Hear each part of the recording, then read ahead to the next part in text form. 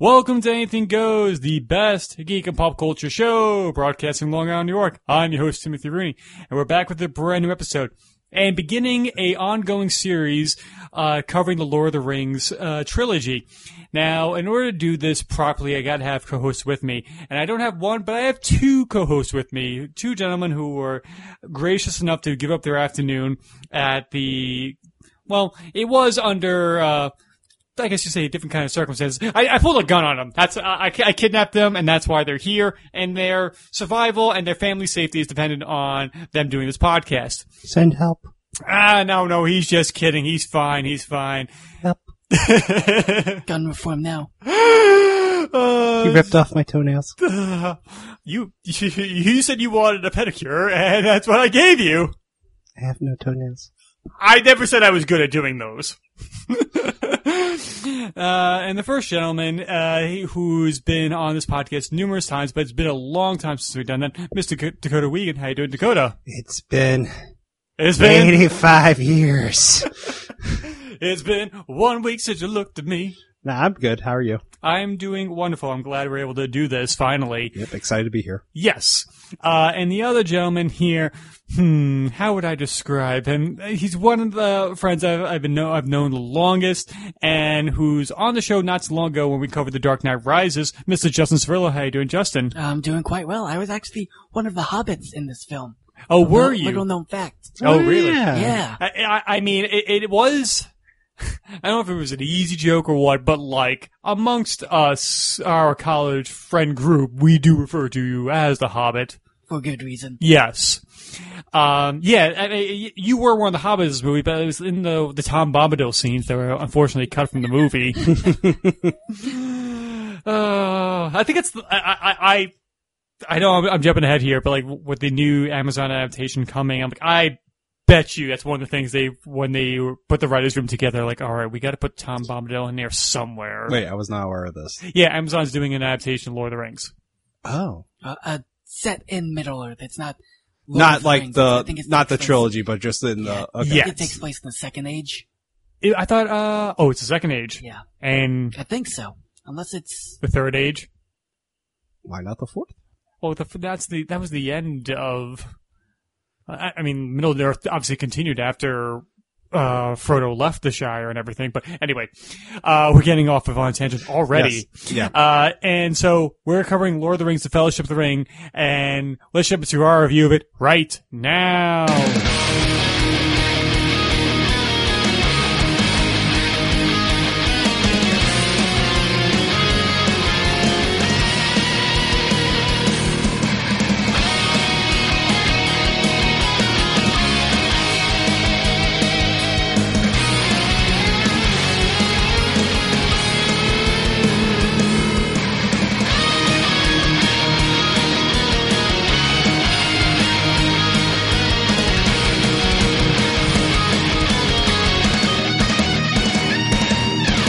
Okay.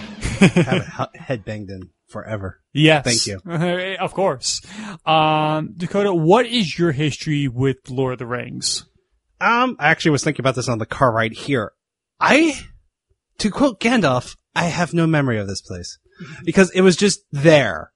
I know it came out, 1999, 2000, and then the first movie I remember out of the three seeing in theaters was Return of the King. But in between it coming out and the Return of the King, I saw both The Fellowship and Two Towers. I don't know how. I don't remember. It must have been a Blockbuster rental, but all I know is my life before Lord of the Rings and after Lord of the Rings. I was becoming a nerd, full-on nerd. Mm-hmm. So, because prior to that, you obviously were a Star Wars fan when you were a child. Yeah, Star Wars fan. Dabbled in fantasy stuff, but my fantasy was very limited to just Monty Python and the Holy Grail. Yeah, but it was interesting to me. So, and we had medieval toys and stuff like that. So it was fun. And then this came out and you're like, oh, adventure, magic, wizards, swords. Yeah. And then you're like, whoa. You go full Keanu right there? Exactly. You just all of a sudden, whoa. Yeah. Nice. Your balls just dropped and you're like, okay, I'm talking like this. No, I'm talking like this. Well, that just got really sexy right there. So, okay. I know, obviously, you've been on the show, obviously, numerous times because we've covered all of Harry Potter together. Yep. Which fandom happened first for you? Good question.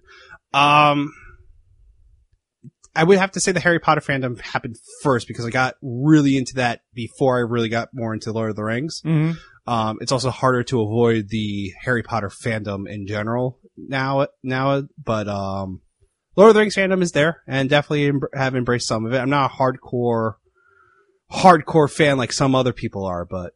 Wait, you don't have the Silmarillion memorized?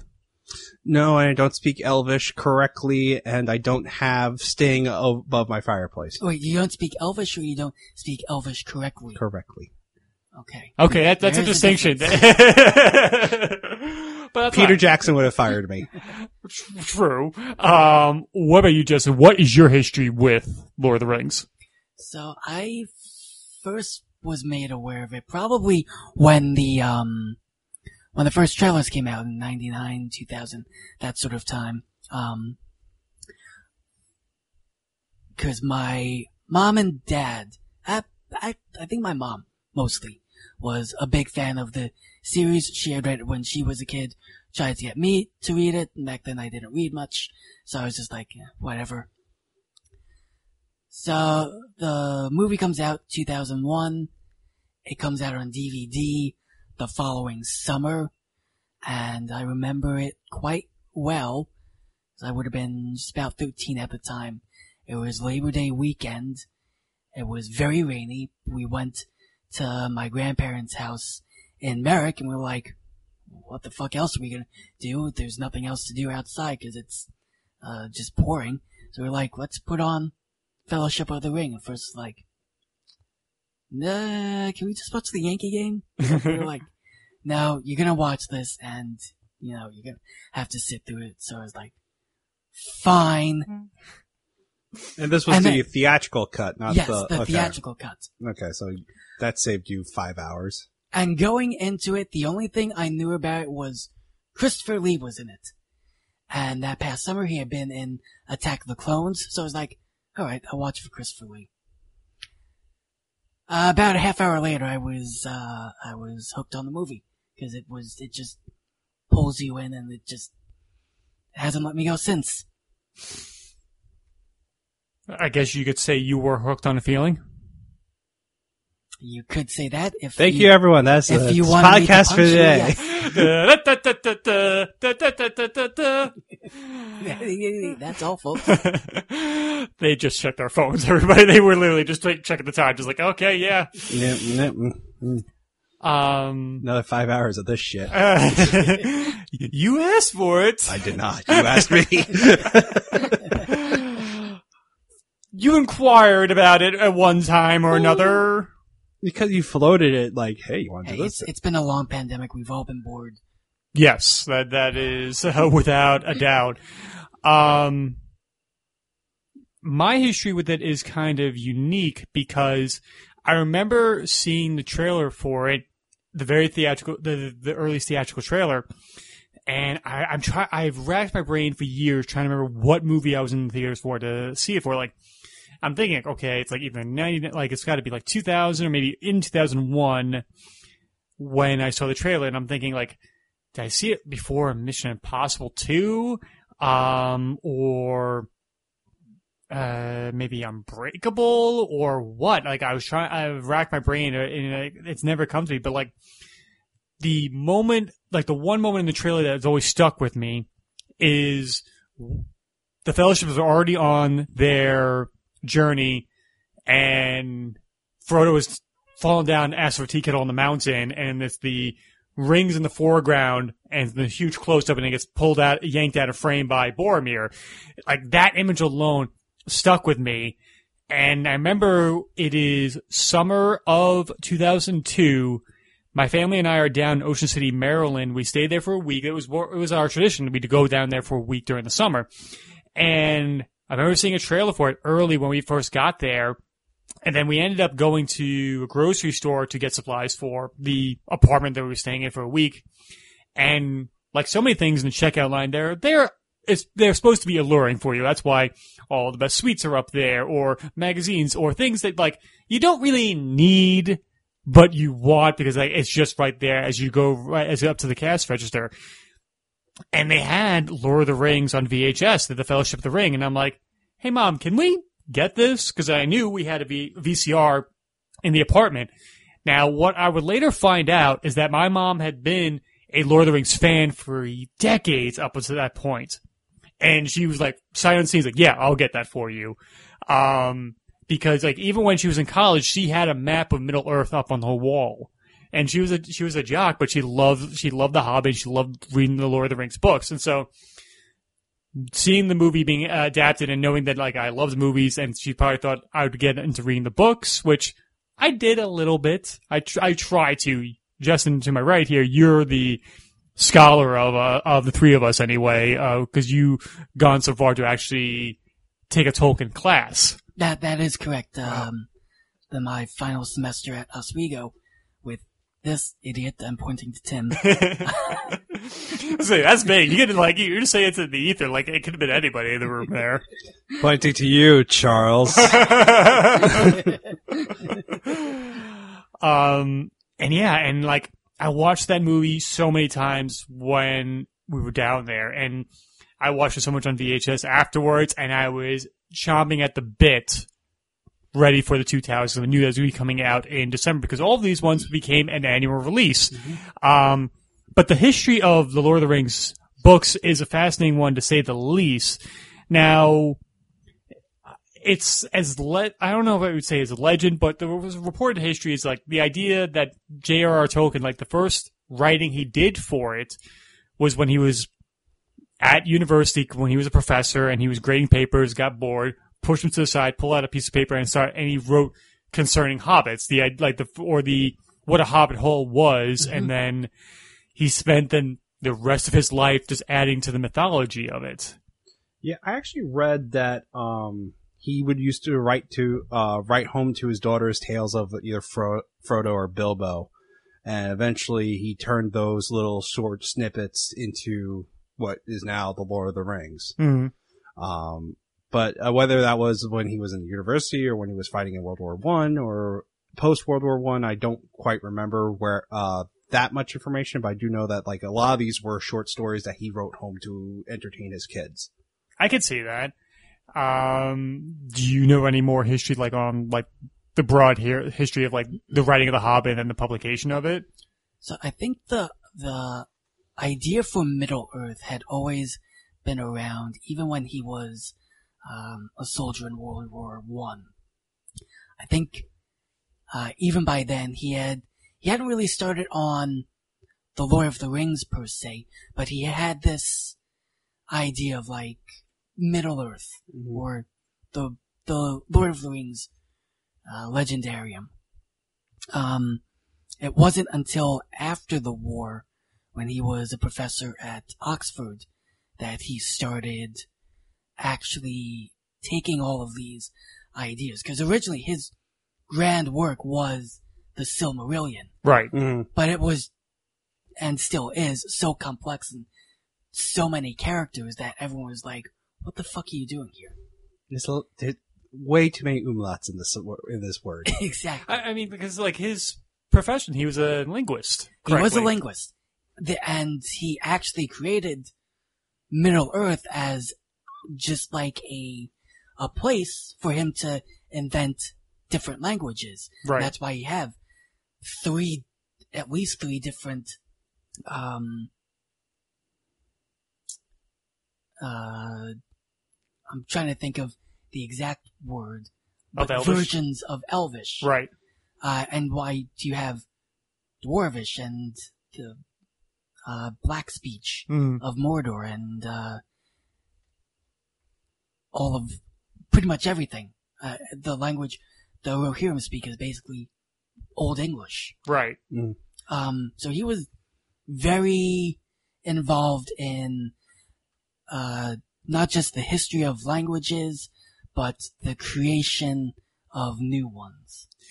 Right, because I remember watching one of the documentaries on the then DVD that's now on the Blu-ray of Lord of the Rings, where Dialect. That's the word I'm Dialects. There we go. I'm like, do you need me to get the source for you, sir? I thought you were talking about the actual scripture. Yeah, that's what I thought. Yeah, Same. I'm like, I thought you were going to try and rattle off the 3 iterations of. Oh yeah, it's Sindarin, Quenya, and I forget the last one. Sindarin and Quenya are the two Quenya main is the one I know of off the top of my head. I just would have said Elvish, Dwarvish, and Undercommon. Right. Or D&D speak. Yeah. I'm just curious, like, because Tolkien was famously friends with C.S. Lewis, which their relationship became consensus near the end. I don't know if they ever reconciled before Tolkien's death. I am not sure either. Because I think, like, there is a criticism that you could label against Tolkien that he was not a natural storyteller. What I mean by that is because you think of there is a lot of time that takes place in Lord of the Rings, and what I mean by that is like even in the book, The Fellowship of the Ring, Gandalf leaves after Bilbo's birthday, and it's 17 years until he returns back to Hobbiton to tell Frodo of the Ring, and it's a further 6 months until Frodo decides to leave. Yeah, he procrastinates a lot. Yeah. And and then like you think of the structure of the Two Towers where we go on one journey for half the book and then we jump back in time to find out what happened to Frodo and Sam and everything when everything else was going on in Helm's Deep. So like it was not like, I guess you'd say a traditional 3-act structure when it came to the books and everything. But I think despite all that, like you could say as like nitpicking criticism, like obviously based on the success of The Hobbit, which was published in 1937, it was like publishers like, oh, this is amazing, we want more, and then Tolkien said, okay. 12 years later, he finally was able to publish The Lord of the Rings. Right, but he initially, from what I remember, is he initially went to the publishers with one book, which encompassed all 3 books. And the publisher was like, hell no. Well, there was a paper shortage in England after World War II, which is the main reason why it was split up into 3 separate books. Yeah, but that would have been like a 15,000 page book or something like that?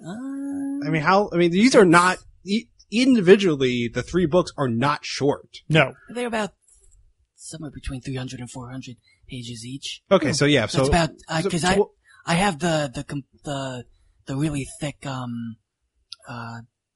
single volume. Wow. At my house. So, and it's about, I'd say about 1,200. Is that also pages. With including concerning hobbits? Yes. Okay. But that's still a really big book. And 1950, I mean, this book came out, 1950? The Fellowship? 53? 55? Yes. Yeah, so back then, I mean, you go to antique stores, books are not exactly longer than, 300 pages? Right. Lord of the Rings was published between 1954 and 1955. Okay, so, yeah. So, I mean, it makes sense why, 1, paper shortage, but 2, makes sense to give the consumers, smaller chunks to digest as well. It probably also benefited the publishing house to annually release each volume, you know? Mm-hmm. I mean, rationing in England lasted for almost 20 years after the results of World War II. They're an island. Yes. It means a lot. I just wonder, imagine you're the publisher, and you have to wait over a decade to get the sequel to The Hobbit. And it's not even the sequel that the publishers wanted, because they wanted something to do with Bilbo Baggins the continuous adventures of Bilbo Baggins, which Tolkien started writing, and then he never got past anything out of the Shire that had Bilbo as a main character, and eventually it was just like, fuck this, I'm just gonna write about one of his relatives. Yeah. But this book series would have been so different if it was Bilbo. It was. There's actually, I think there is a a collection of books that takes you through the writing process that Tolkien took. Oh. I think it's the History of Middle-earth series, and I only made it through maybe the first two of them about how the Fellowship of the Ring came together, but it was basically, the first chapter is about the same as it is in the final copy, and then what really becomes different is just like going away from Bilbo and focusing on Frodo instead. Right. But it's really interesting to see how the writing process went. Yeah. And I guess like you think of it like all these things, like the Silmarillion being like what he wanted to do. That was obviously his masterwork. I mean, to the point that he didn't even finish it. Right. His son did. Tolkien was always very, I don't know if nervous or self-conscious about the Silmarillion, but for some reason he always kept tweaking things. Mm-hmm.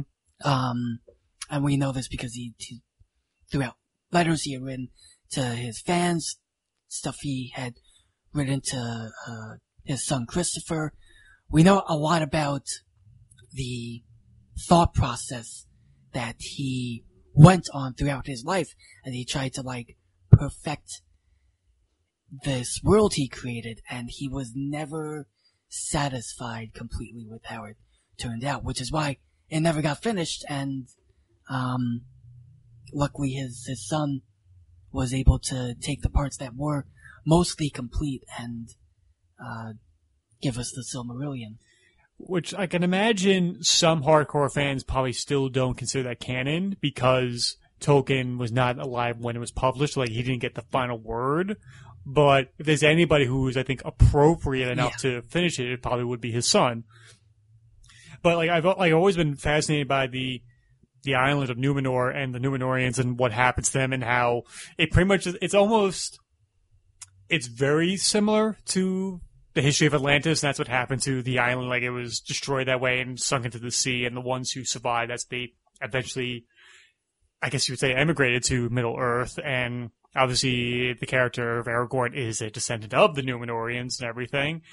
But it was, once the books were finally published, it was a smash hit. Yeah. And there was Lord of the Rings, club starting immediately afterwards, and it became part of pop culture. There's stories of people seeing graffiti with Frodo's name in it, immediately after it, and kind of Clapton is God, and then it'd be Frodo's right next to it and everything, and to the point that even you look, some Led Zeppelin songs directly quote Lord of the Rings. Oh yeah, I mean, Battle of Evermore is heavily Lord of the Rings influence. Yes. And people have done that on YouTube where they've taken just the audio track to the Battle of Evermore and they just cut a montage to Lord of the Rings right there. Yeah. And with the success of that, an adaptation was already considered. And there were a lot of people who wanted to do it. I mean, one of the first people who wanted to make an adaptation of it was Walt Disney. And Tolkien was vehemently against that because of the depictions of fairy tales in the Disney animated movies up to that point. I mean, you think of, I guess maybe you think of Snow White, which is still one of the best animated movies, but it's very broad and everything, when it comes to fairy tale folklore. But, there were a lot of ideas that were being thrown around, but eventually the rights to it, to Saul Zaentz, who would eventually become, the property holder, and he was affiliated with United Artists. In 1969, a filmmaker by the name of John Boorman, who had done Point Blank, which was a big hit with Lee Marvin, he would go on eventually to do Excalibur in 1981 in the Emerald Forest, and he was one of the people that was considered to do an adaptation of the Lord of the Rings, but it was going to be, it probably would have been R-rated, but it was very sexual in nature. I think Galadriel seduces Frodo at one point. So I could see that. Yeah. Actually, yeah, totally could see that happening. I mean, as what we have the adaptation now, I can kind of see that Galadriel being the most fairest being of all Middle Earth. Yeah, but No. I don't know. I'm not sure. Is Someone this should kind of pitch like... that to Pornhub. Yeah. That's probably how it happened. Yeah. This is the internet. So what? It would be similar to like the Playboy-produced Macbeth movie? Game of Thrones. Yeah, you or might closest to Game of Thrones. There was at one point Stanley Kubrick was going to do an adaptation of this. That would be weird. And guess who was going to play the Hobbits? Was it the Miniatures. Beatles? It was the Beatles. Yeah. Oh God, no! Hey Paul, hey Frodo, where are we going? The thing's got to be destroyed. Ringo, what are you doing? Ringo's definitely Mary. That's without a doubt. I think Ringo's Pippin. Oh yeah, no, yep, you're right. George would be Mary. Then you have to fight who would have to be Frodo and Sam there. Paul would have to be Frodo. Yeah. Lennon would not. No, Lennon would not allow it though. No, that's yeah. I want to be Frodo. No, I'm Frodo. No, I'm Frodo. God damn it, you're both Frodo. Apparently, We're both Squidward. And Kubrick is just like, fuck this. It's just like, I'm gonna go make 2001. I'm out of here. Fuck fantasy. I'm doing sci-fi. Apparently, after the Oscar wins of the Return of the King, Paul McCartney ran into Peter Jackson at the Oscars when, like, Jackson's, like, holding his armfuls full of Oscars. No. And that's the one thing, as a huge Beatles fan, as Jackson is, I mean, hell, the Beatles make a standee makes an appearance in his first movie at one point. And so, one of the questions that Jackson had was like, what was it like? Was that a real serious thing that could have actually happened that you were gonna make Lord of the Rings? Like, it was something. It would have been interesting. And McCartney thanked Jackson because he took his family every year to see these movies and was really proud of him. And he's just like, you did the better job here. But the first adaptation was done in animated form by Ralph Bakshi. Mm-hmm. Now, I've only seen it once. Okay. I've only seen it once as well. I have not seen it. And it was... I've seen clips. Here's what you do. You get high. Either that Then you get or drunk. just get drunk. Either or. Mind-altering substances must be required. Yes, because it's different. It's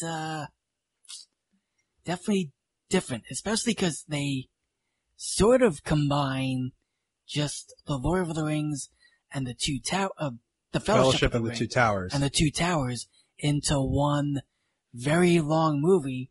And then they were like, oh, I guess we're out of time now. What about Return of the King? We're out of money. I don't know. We'll figure it out later. We'll make The Hobbit. So when probably within the first year, I was a Lord of the Rings fan. I went to a video rental store one Friday night after school. And my mom and I, we got the animated version of The Lord of the Rings and the Return of the King as well, because they did eventually make a Return of the King animated film. Mm-hmm. We were able to get through The Lord of the Rings.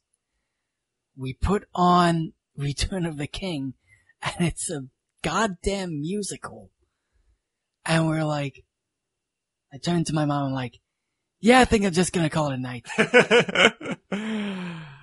Like, the only two memories I have about the Bakshi adaptation was Boromir's death, which is even more violent somehow. Yeah. Which, like, he takes, 8 arrows and he keeps yanking them out of himself. Oh! The animation style for the combat scenes with the rotoscoping also makes it that much more intense. Yeah. Compared to the rest of the film. Mm-hmm. And another moment is when Frodo and Sam capture Gollum after he tries to sneak up on him, and just the noises that he makes as he's like, his screams are echoing out on the borders of Mordor, and I'm like, oh my god, I would have killed him right then there. Screw it, I'm not going to take the chance of having this thing alerting my position. Fun fact, the voice actor who played Legolas in the animated edition, none other than Anthony Daniels. Huh.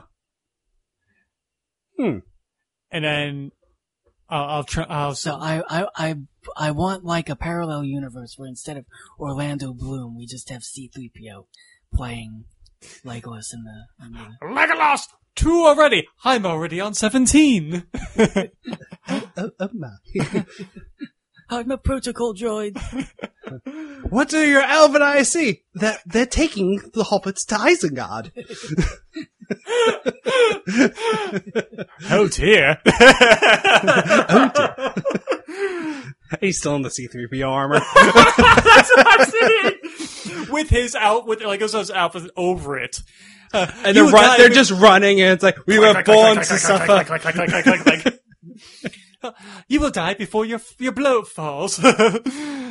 Oh, Lord. And I think in the 70s, BBC radio adaptation, Ian Holm played Frodo. Yes. So that's another little connection there. And so a real adaptation would be dormant for decades up until the early mid-90s, I should say, until 1995, because during the post-production of Peter Jackson doing The Frighteners, he had acquired a bunch of computers to do CGI effects for that movie. And he realized, shit, this is going to be taking up a lot of space in my studio. I got to find a project that requires a lot of just to put these to work, pretty much, like to pay them off, pretty much. Mm-hmm. And so there were two projects at the time. He wanted to do a remake of King Kong, and he almost did that. Like they even built a maquette of King Kong for their pitch to Universal, which was moving at one point. And since Jackson had made Heavenly Creatures for Miramax, Miramax approached him and was like, hey, what's your next project that you want to do? And that's when the idea of The Lord of the Rings was being kicked around, because the King Kong adaptation was put into turnaround. And I guess this is the unfortunate part of the Lord of the Rings legacy, is that Bob and Harvey Weinstein did make a lot of money off of The Lord of the Rings. Even though it was not made at Miramax, their names are still producers on them. So yeah, I mean, it's just hindsight being a thing. Yeah, but Miramax did a lot of movies like that. So I mean, yeah. Like it's something that I think it would be foolish for us not to acknowledge, at least. It does suck that guy. Yeah. I mean, a terrible human being. But like, I'm kind of glad it was not made in Miramax, because they didn't want to make 3 movies. They wanted it to be 2 movies. Oh yeah. It was a real blessing that it ended up at New Line. And like, they were almost ready to, like, Jackson and company were ready to leave Hollywood, go back to New Zealand, and like, they were gonna run out like their contract on doing Lord of the Rings. That's when New Line Cinema said like, hey, what are you doing next? Like, we want to do Lord of the Rings. And Bob Shea, who was the head of New Line Cinema at the time, was intrigued by the idea, but he had one suggestion for Jackson, and Jackson was kind of, at his wit's end on this project. Bob Shea said to him, there's 3 books, there should be 3 movies. Yeah, only makes sense. Yeah. Yeah.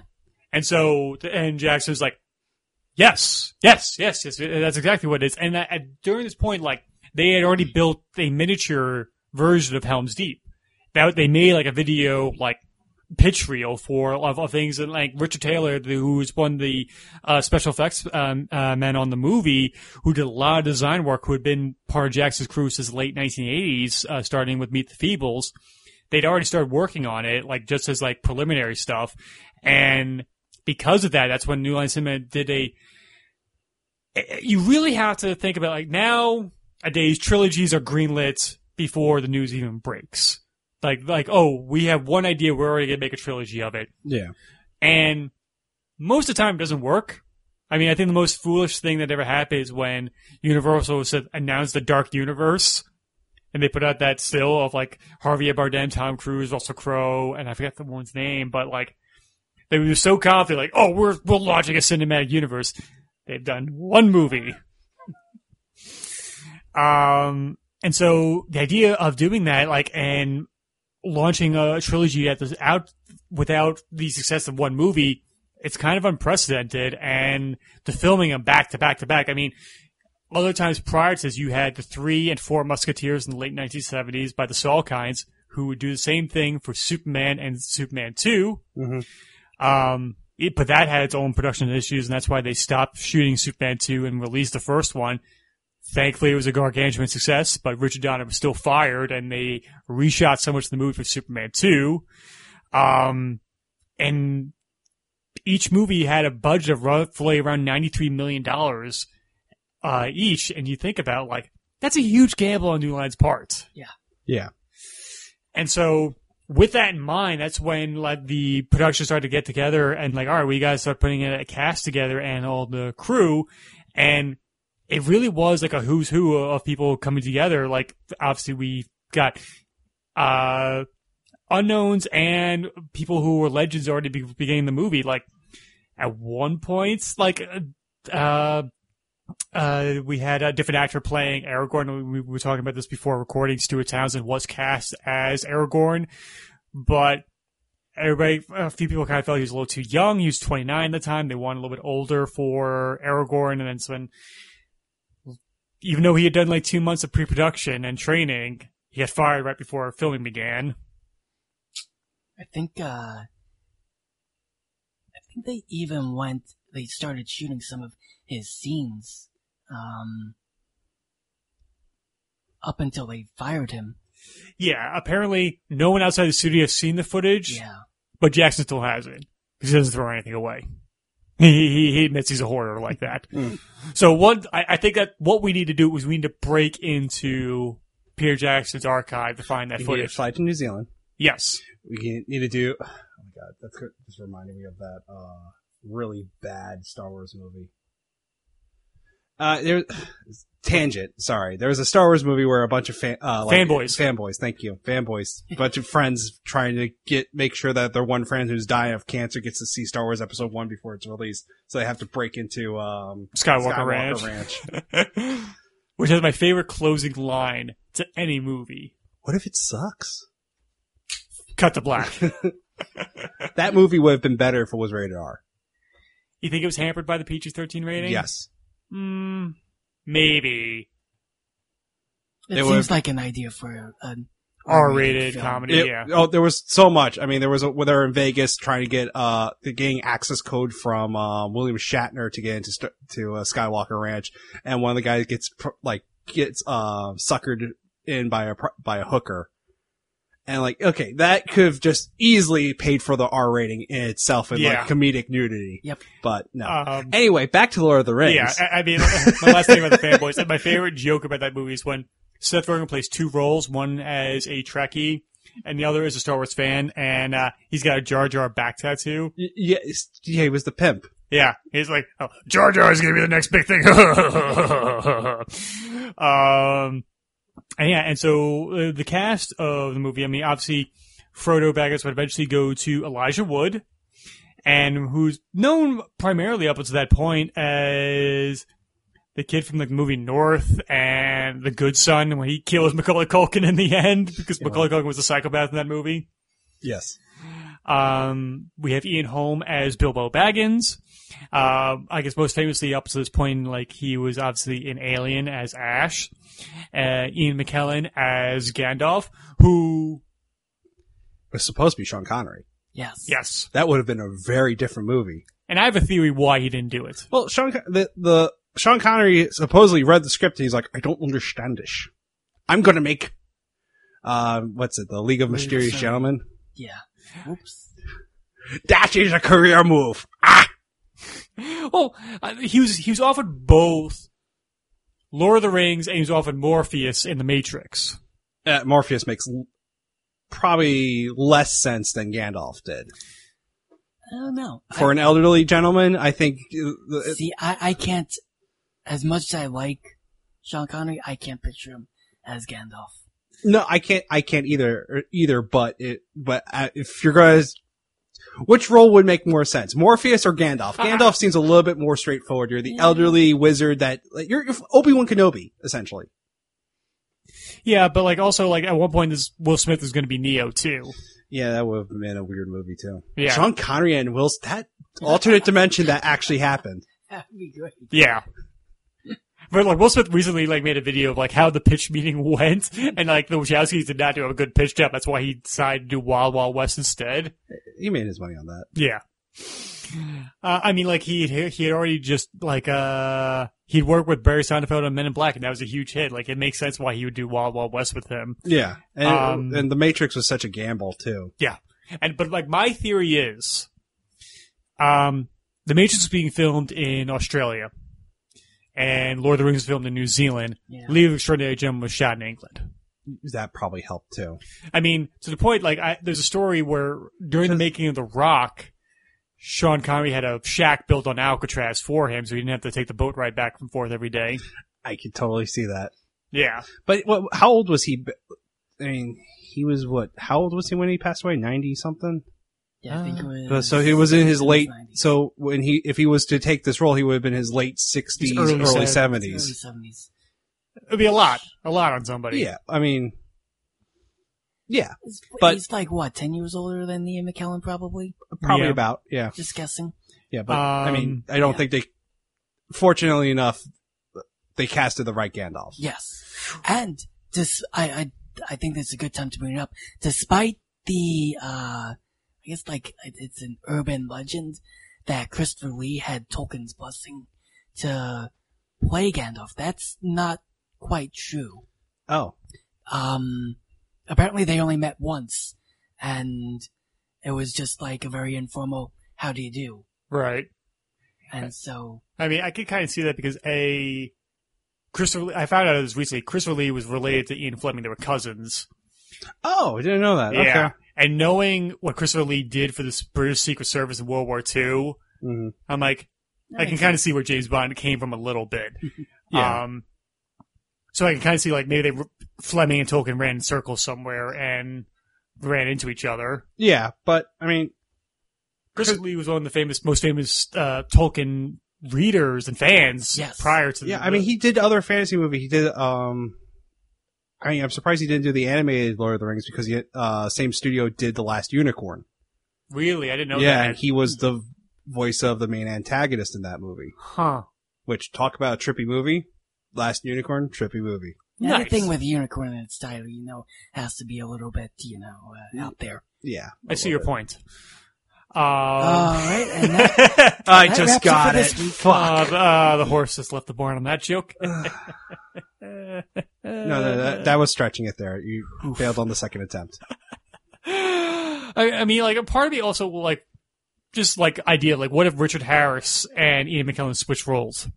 What if it was Richard Harris as Gandalf and McKellen as Dumbledore? Yeah, that actually would have been perfect because we would have got Richard Harris for all of, Half a movie. no, because they shot it all at once. Oh, good point. I mean, maybe some of the pickups for Return of the King, Richard Harris wouldn't have been around for, but we probably would have got most of But there's, everything they needed for that, and we would have got but would he have a had? really good Dumbledore. Oh, for yeah, you wouldn't have. I love how you don't even have to really say words. You just have to sing go, guitars and grumble, and you get the adaptation of Goblet of Fire. Yeah. Yeah, but Richard Harris as Gandalf, I don't know how physically capable he would have done in like more of the action heavy sequences Yeah. though. I mean, I don't know if they had a body double in. Oh yeah. They Yeah. definitely had. Yeah. But like, I'm just thinking of like the famous moment from this movie is when Gandalf faced on against the Barrowlog. I'm like, I wonder, could Richard Harris reach that level? Of that projection Yeah. and intensity? I don't know. I don't know. We would eventually would have Sean Bean as Boromir. Continuing his. Death streak. I only do one movie. His kill count is out of control right there. I mean, I love, like, when Lord of the Rings is brought up in The Martian, like, he just kind of shapelessly, like, moves away from camera, like, they don't cut to him at all. Sean Astin as Sam, who was the most experienced of the Hobbits, because he'd been, like, acting long, as he was the oldest of them all, and who's kind of vocal of the pay that he received for the 3 movies. Because he was paid $250,000 over the course of all 3 movies. Yeah, that was a lump sum. Okay, that definitely seems lowballed. Yeah. A little bit. Especially by how heavily he's in the movies, yeah. Especially the last two. Yeah. It's an easy joke. He literally carries the second half of Return of the King. But uncha.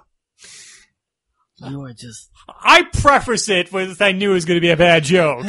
He did. That doesn't make it better. That makes it worse. Oh, what? That I don't give you a warning? There's This a is reason a- premeditated murder is worse than manslaughter.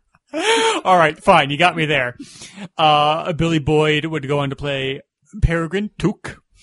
And there's a lovely story about when he turned 30 as he was getting on the plane to go down to New Zealand. So he had champagne with Orlando Bloom, who played Legolas on the plane. By the time the time zones he got there, when he got to New Zealand, he turned 30 again, so they got more champagne to celebrate his birthday. What was it? We would have, I'm just going off the cast here in IMDb. Dominic Monaghan would play Mary. Mm-hmm. And I'm so glad it was you that turned me on to their podcast. It is just adorable. Yes. Then we would have Andy Serkis would do the motion capture and the voice of Gollum / Smeagol. Mm-hmm. And I do find it curious that even within the confines of the Fellowship of the Ring, they don't show Gollum that much. He's very kept in the shadows because they were not done with their final design on Gollum until they got to the Two Towers. Yeah, the biggest close-up was we got his glowing eyes when we're in the Mines of Moria. Mm-hmm. Yeah. And that was it. And even that's different from how he looks in the Two Towers. Yeah, very. Yeah. It's just the silhouette from the prologue. You can tell it's kind of the same shape, but it's not. Yeah, it was. Yeah. I mean, it's that look of that silhouette of in the prologue is definitely very concept art heavy. Yeah.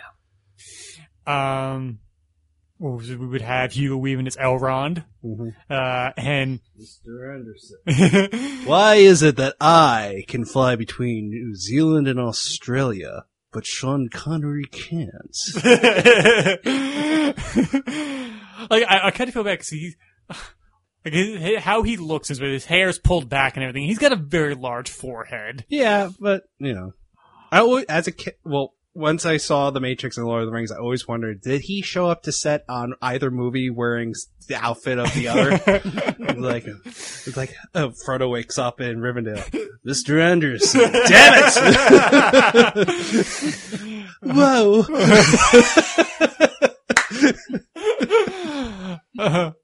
Sorry. Mr. Anderson, you have this one test, this one doom.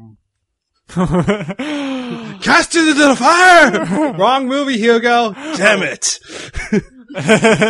Recenters himself. Okay, and now I'm good. John Rhys Davies as Gimli. Mm. You know why the dwarves stumbled across the Balrog, right?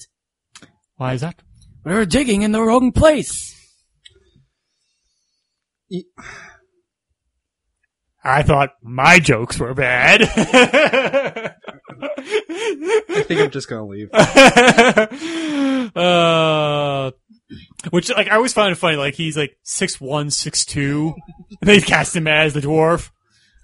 Yeah, but he's wide. Yes. So it works. I just wonder how many scenes, it's just him kneeling on an apple box in a lot of his close-ups. He has he has just heavy duty industrial knee pads on the entire time. Yeah. And obviously there was a lot of scale doubles for the Hobbits and for Gandalf as well. Mm-hmm. There's a funny story later on where I think, it was Kieran who's the scale double for Frodo when they're rowing down the river near the, heading towards the climax of the film.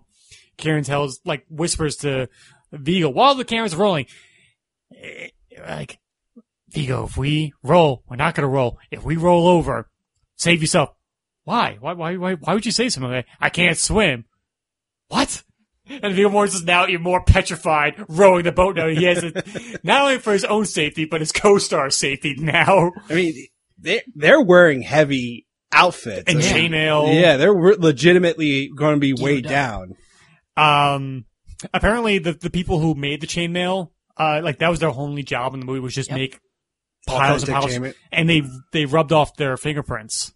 I can believe that. It's the perfect. They're the perfect criminals. They couldn't outsource that to like authentic like blacksmiths who do that. I'm pretty sure they probably hired them and probably brought them into in-house. I mean, so much of the stuff was done in-house. I mean, to the point that like all the visual effects, but they did outsource some of the visual effects to other studios and everything. But right, but like there's so many like blacksmiths and like Renaissance fair people that make authentic chainmail. You couldn't just like, hey, here's an order for a shit ton of this stuff. Make it like that would have saved I don't know, boosted the economy of Renaissance fairs at least. That's for sure. Also with the success of Lord of the Rings and Game of Thrones, I want to see what the economics of Ren fairs that happen afterwards. Hear ye. Our supply is thou sold outeth. As a joke, somebody like made a post like you should dress up as a Star Trek character and go to a Ren fair, and you just be like you're just visiting that world. Oh yeah, it's like the scene from Loki. Yes, just like that. And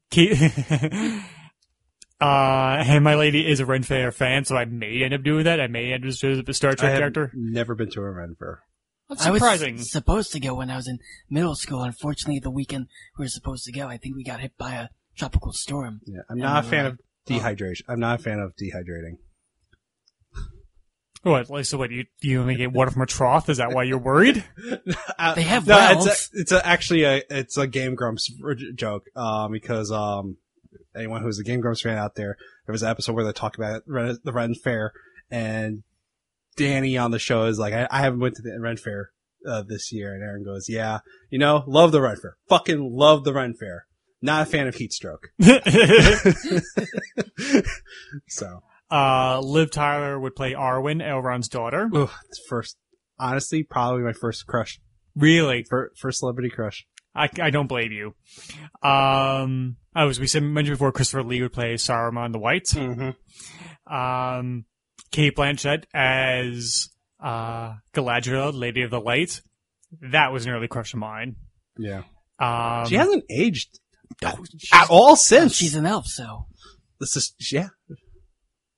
makes sense. Makes perfect sense. She just 20 years later still looks gorgeous. Yeah. Somebody made a meme. It's like, when you first meet me, it's Kate Blanchett as Galadriel, mm-hmm. and then it's Hela from Thor Ragnarok. And she's, I imagine she probably bathes in the blood of virgins. Like that's the only way you can explain the fountain of youth that she's found. Yeah.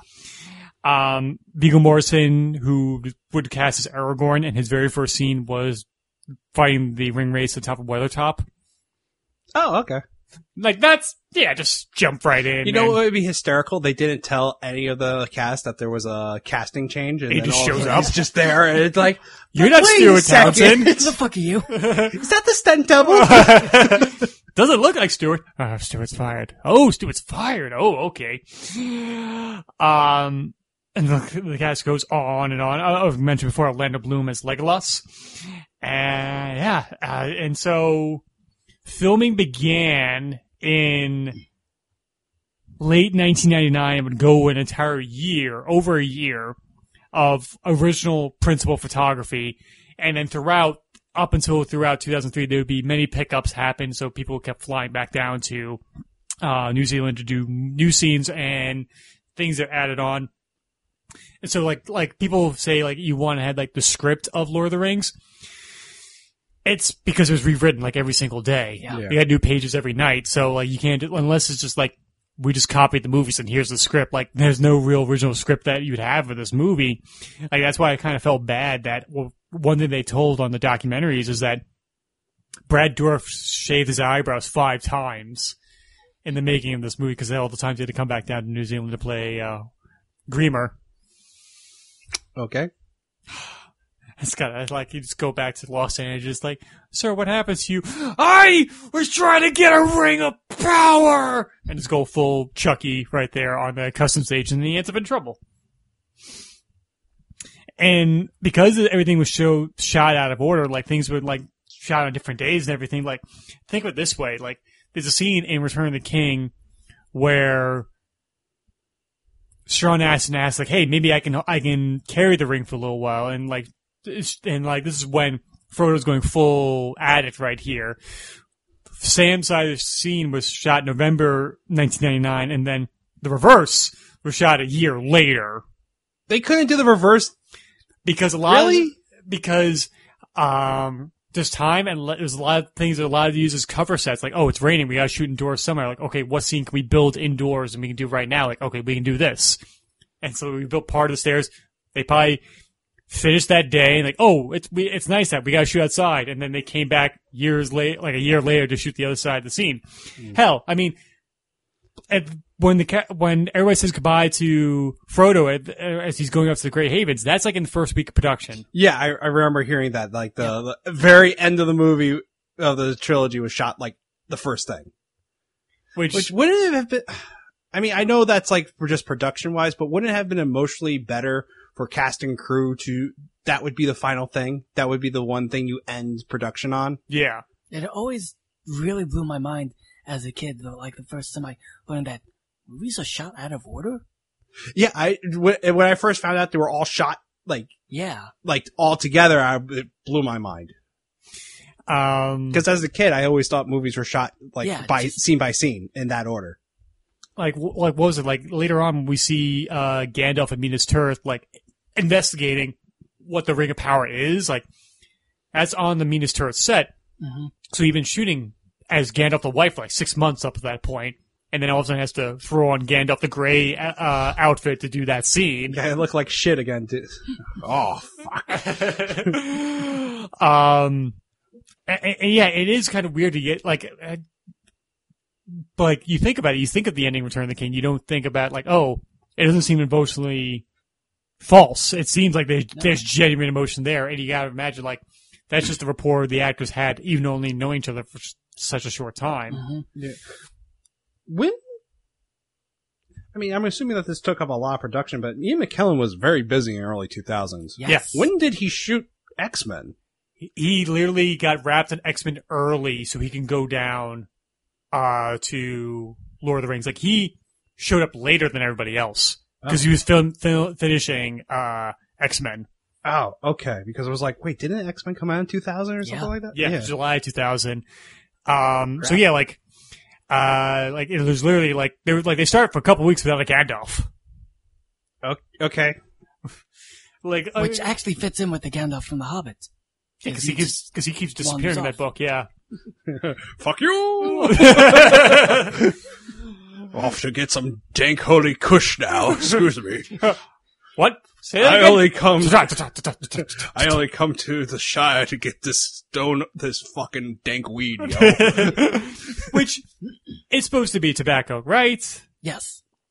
100% yes. Okay.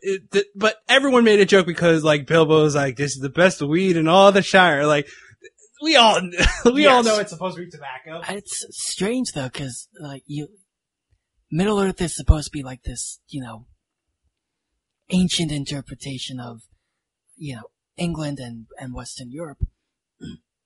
But the Shire has like, there's these strange, I don't know if they're anomalies, but like Anachronisms, cause like, tobacco and tomatoes are, a thing.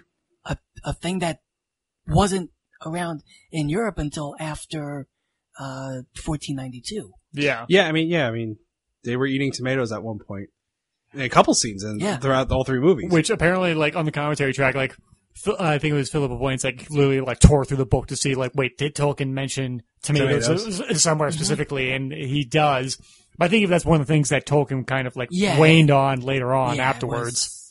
Because it wouldn't have made sense. Like the whole conceit of Lord of the Rings, because, like, England didn't have their own mythology. You had the King Arthur story, but that's about it. And even that is mostly something that only appeared in England until after the Norman conquest. Right. So it's basically a French tale. Yeah. And you also had Beowulf, which is an Icelandic. Yeah. Beowulf is Old English. Oh, Beowulf is Old English? That's probably the closest, thing England has to a true, national story, I guess. No, it makes sense. Vikings settled, Vikings settled the British Isles, and it was Beowulf because he brought Christianity there. Yes. Yes. Yeah. I think, yeah. Because weren't they pagans up to that point? Yes. Even, I think even Beowulf has roots not in Britain.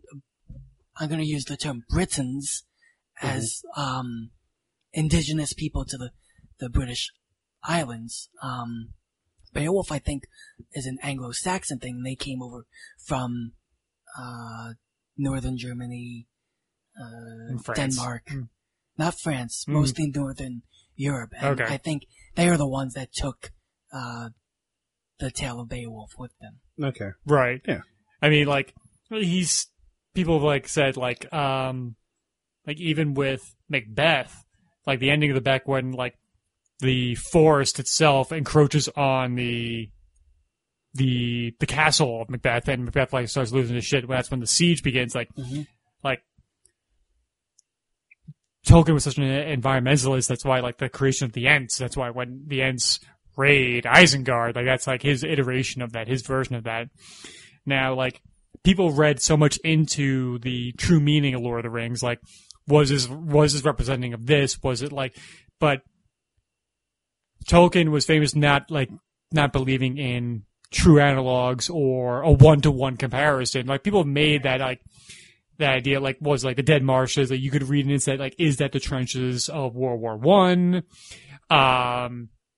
And the Battle of Middle Earth, is this a necessary battle like World War II was? People has slain criticism against it, saying oh, it's a pro-war tale. I don't read this as pro-war because if you're reading it as pro-war, you're missing the point, I think. Yes. Because this is, if you were to take this into a World War I, World War II thing, this is essentially the Dirty Dozen that were banded together to do this very highly specific mission and to end the war faster. Yeah. So, and we're probably not all going to make it back. Exactly. Yeah. So the Fellowship was the Dirty Dozen, and essentially Sam and Frodo were the last two members of the Dirty Dozen to blow up the enemy. Yeah. I mean, I think only 3 people make it out of the Dirty Dozen. Yeah. And one of them's paralyzed from the waist down. Yep. Pride. Cried so hard. Telly Savalas really fucked up that entire mission. What? Just. Yeah. Have to have a podcast about Dirty Dozen. I'm all about that. Yeah, but also when we mentioned before, C.S. Lewis, C.S. Lewis's his links to especially Christianity are very overt, blatant, if you want, which did ruffle the feathers of, I guess you would say, a recovering Catholic that was Tolkien.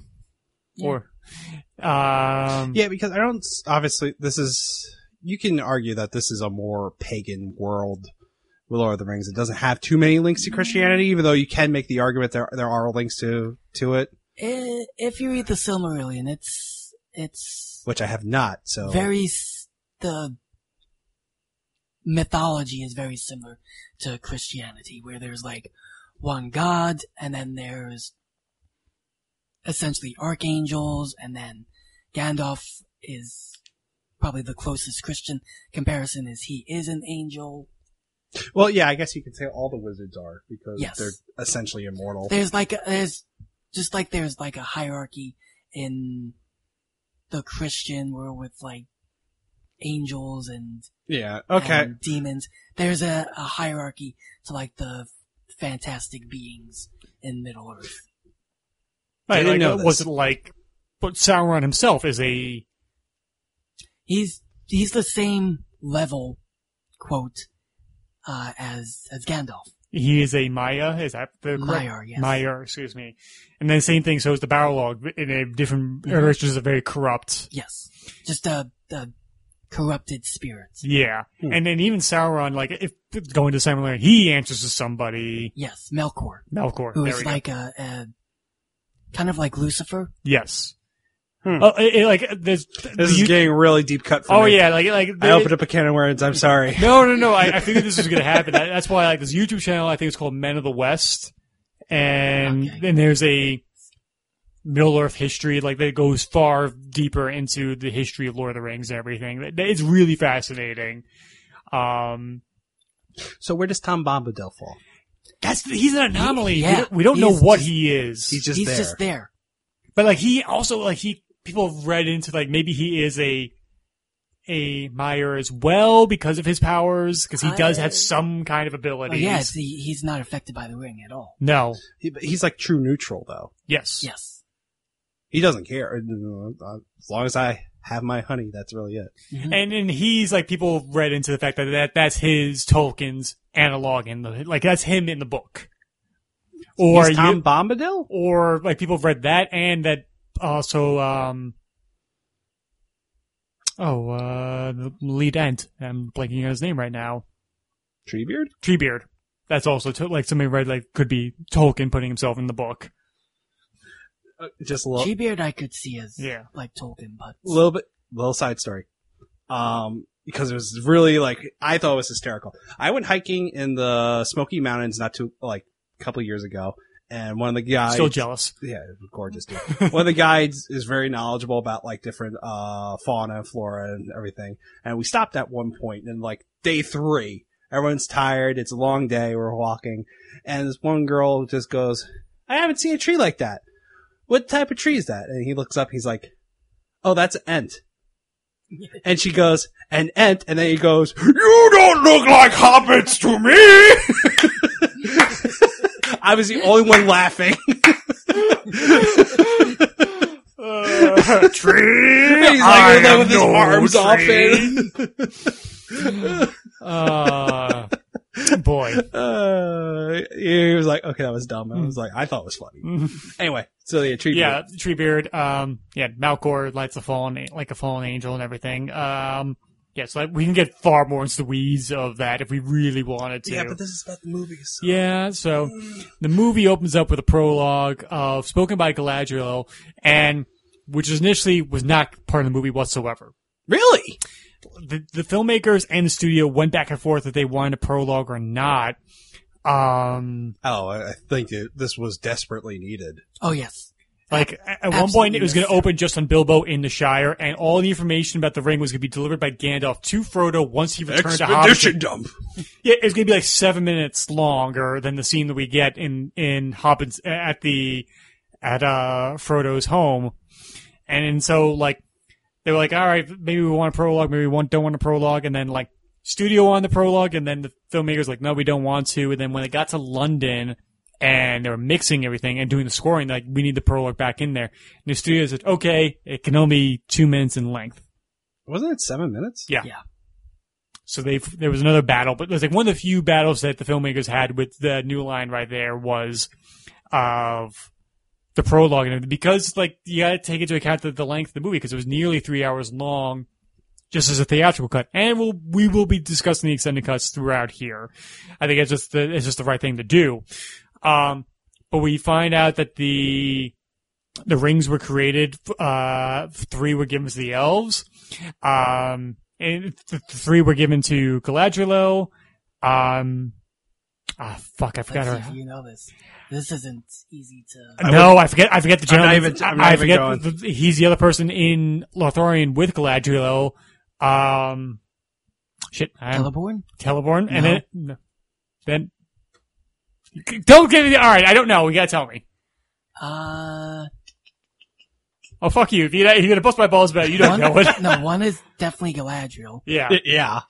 I can't see. Now I'm trying to remember how it changed hands. One of them went to Gilgalad, Yes. who is It just reminds me of Gilgamesh, just the name wise, right there. But How do I Google this? the 3 Elvish rings. yeah. 3. We should probably show this at the top. We're fans, not experts. Yeah, it's been a while since I brushed up on this lore too. The third one went to, originally I think ended up in the hands of Círdan, Right. who is a shipwright in the Grey Havens. Mm-hmm. And when Gandalf arrived in Middle Earth, he gave his to Gandalf. And if you look closely, he is wearing it in the movies. Yeah, so it is Gandalf, Galadriel, and Elrond are the three keepers. Yes. Gil-galad's ends up in Elrond's possession. Okay. Okay. And then, 7 to the Dwarf Lords. Yep. Yeah, no, that would be a deep cut. Name all the 7 dwarf lords. Oh. Not even Tolkien experts know. No, and then... Okay, now name all the 9 kings. The 9 kings. Bet you didn't know there was a secret 12 ring set that was given to the hobbits. Or the 13 that went to the... That's how they... It's not the That's Phantom. how they grew the pipeweed. With the magic ring. And 87 were given to the goblins who had no idea the fuck to do with them.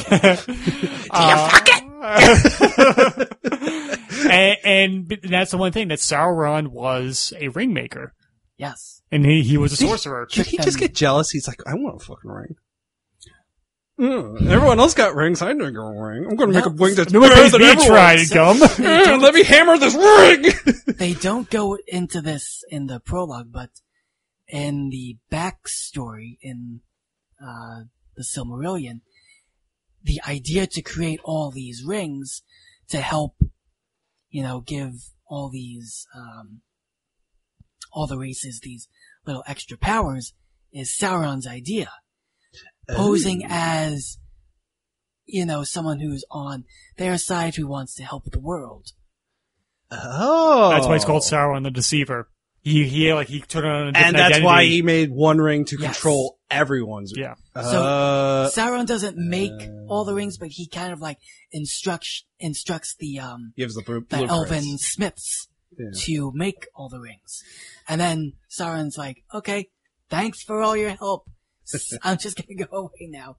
And in Mordor makes He a just ring shudders into to- the shadows, and that's when he does his evil deeds. Yeah, that little bit of nugget makes it a little bit way more interesting because this one ring is powerful. It brings back Sauron, but You say that, but the prologue in the animated edition of yeah. the Lord of the Rings, they go into that deep backstory, Oh. and it sucks. Okay, never mind then. Too much exposition. Okay. Because then you basically get the explanation I just gave in a movie, and it just drags it down. Okay. Well, it's a fun nugget to know. Yes, it is. It is good to know. It's just how it's presented. Okay. Right, Because I thought he was just being a petty douchebag. No. I want a ring. And he was going to even show up, Sauron in his physical form, he was going to show up as the Deceiver in the Return of the King. Thank God they fucking scrapped that idea. He was going to, when Aragorn fights a troll at the Black Gates? I'm trying to remember. Yes. He almost dies, he gets pinned under the cave troll, that's armored up and everything. Yeah, I kind of remember. That was going to be, The Deceiver? it was going to be the angelic version of Sauron, the one the form he took on, that deceived all these races. Why? Sucked. But, now that But 20 feet tall. If you give it the Deceiver thing, don't you think it's like Lucifer, tempting Jesus in the desert? That would have been his role more? Yeah. And that's another thing. I think I did hear criticism I never saw Sauron as a pin-headed armor dude. Right. The form that we see him in mostly, when we see him constructing the ring, and then when we see the final battle of the Last Alliance here, where that once the One Ring is created, the Orcs attack Middle Earth, and this is the last time, up until this point, that the last band of men and elves fight on the shores of Mount Doom itself, and everything seems to be going well until player 2 has entered the fight here, and Sauron just starts running rampage on everybody. Cheat codes. Yeah, he does put on God mode here, and starts destroying everybody. And the reason why he's shown to be so powerful here is to make the ring to be that much of a threat. We see Isildur, who is the Prince of Gondor at this point, and his father is killed in the battle. And when he tries to defend himself against the encroaching Sauron, that's when Narsil, the sword of the king, is broken, but the shards is what separates Sauron from the ring. And since his entire being is now connected to the ring, being separated causes him to implode. Yep. I'll buy it. Completely normal implosion. Yes. So, Like an if influencer being- Gadriel got her finger cut off, would she also implode? No. No. Because her being is not completely tied with that ring. Because she existed before it. Well, so is Sauron. Yeah, but he poured his entire being into it, though, into the Yeah. creation to make it that powerful. I guess. Kind of like a, Horcrux. yeah. Damn it, JK. Yeah. There's some pretty egregious things in the Harry Potter franchise that were homages from the Lord almost of the like Rings. this guy Sauron talking. sends a cease and desist to Voldemort. I mean, like, the Dementors and the Ring Wraiths are... Oh, as a kid, I always, when I read about the Dementors, I only could picture the ring wraiths in my head. I mean, like, the fact that they have an effect on the environment they go around in, what have you. But Isildur, it's rather than destroy the ring, takes it and brings it back to Gondor, or tries to anyway. Yeah. Doesn't go well. Nope. No. And this is like the one really ropey effect in the extended cuts when we see Isildur clearly on a green screen set, put on the ring and disappear because he looks like he's not part of the No, he's environment. not there at all. No. And also the green screen of him in the water, Yeah. Yes. where the ring flies off his finger. He's like,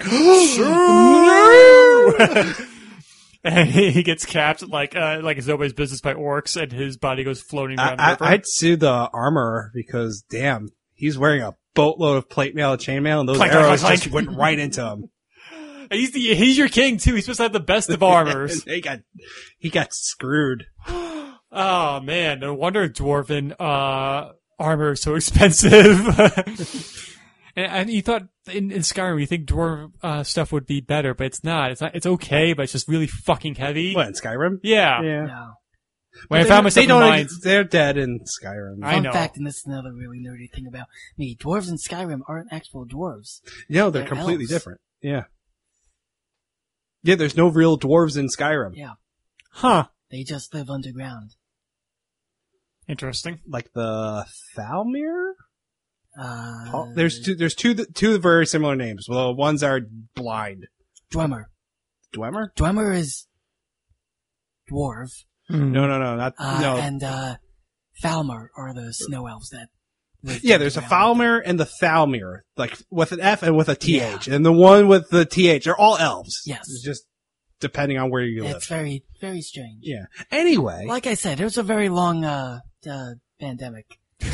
I brushed up on some, elder scrolls. Yeah, like if we could somehow we brought up D&D, Lord of the Rings, Harry Potter. If we can, I can bring up more Dungeons and Dragons. yeah, if we could squeeze in Magic not the gonna- Gathering in here somewhere, Yeah. just as a joke. And That this is where the planeswalkers come in. So 2,500 years, the ring is out of sight, out of mind. But only under like an eighth of an inch of silt. It's just you think of like how lakes and rivers change and erode and what have you. I mean, look at what it is now. Like, okay, we're digging up stuff from 100 years ago that's like 12 feet underground. Yeah. And it's found by the creature Gollum or Smeagol at the time. And he at the 500 years transforms into the creature known as Gollum. Which I do have this question here. Okay. Bilbo had the ring for 60 years because he finds it during the events of The Hobbit, and he ages rapidly once he's separated from the ring. Yeah. Why doesn't Gollum like shrivel up in the 60 years being because separated he from was- the ring? So the way I understand it is there's the significant difference is Gollum never gave up the ring. The ring was stolen from him. Yes. So he was still physically and mentally attached to it. Bilbo, the significant scene was him dropping the ring in at his front door. Mhm. He made the decision to give it up. Right. So that therefore detaching himself from the hold that the ring has over him. I think that's definitely part of it. I also think the longer you are in possession of the ring, the more it affects you. So because Gollum had it for literally 500 years, Yeah. By the way, not a bad looking 500-year-old man. I've Yeah. seen worse. Yeah. So because he had it for that long,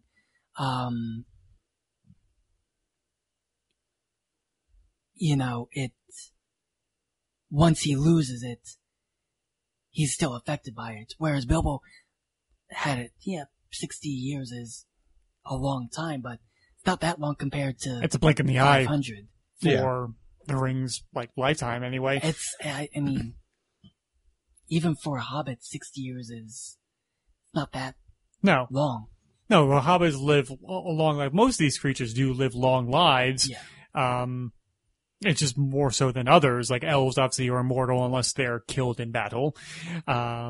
Numenorians live longer than humans. Wizards are immortal. Yeah. Mm-hmm.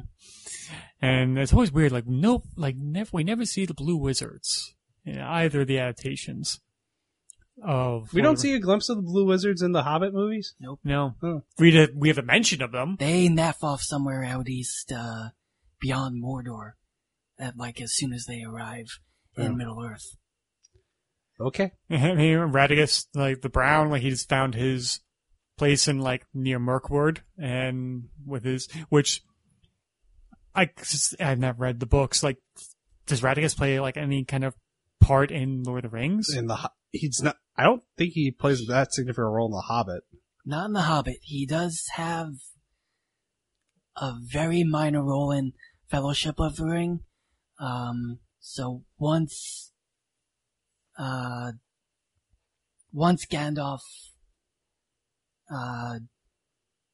tells Frodo to get out of the Shire, the first person that Gandalf goes to see isn't Saruman. It's Radagast. Oh yeah. I think it's just, hey, what's going on? Have you seen anything weird going on? Because Radagast's thing is he's very connected to nature, Right. birds and beasts. So, the footage that we see during The Hobbit, the movie, of, the changing of the world around him was probably things that were occurring during Lord of the Rings timeline. Yes. And Radagast basically says, yeah, things have been a bit strange. You should go see Saruman. Or Saruman had been, asking for you. Right. And that's what leads him to Isengard.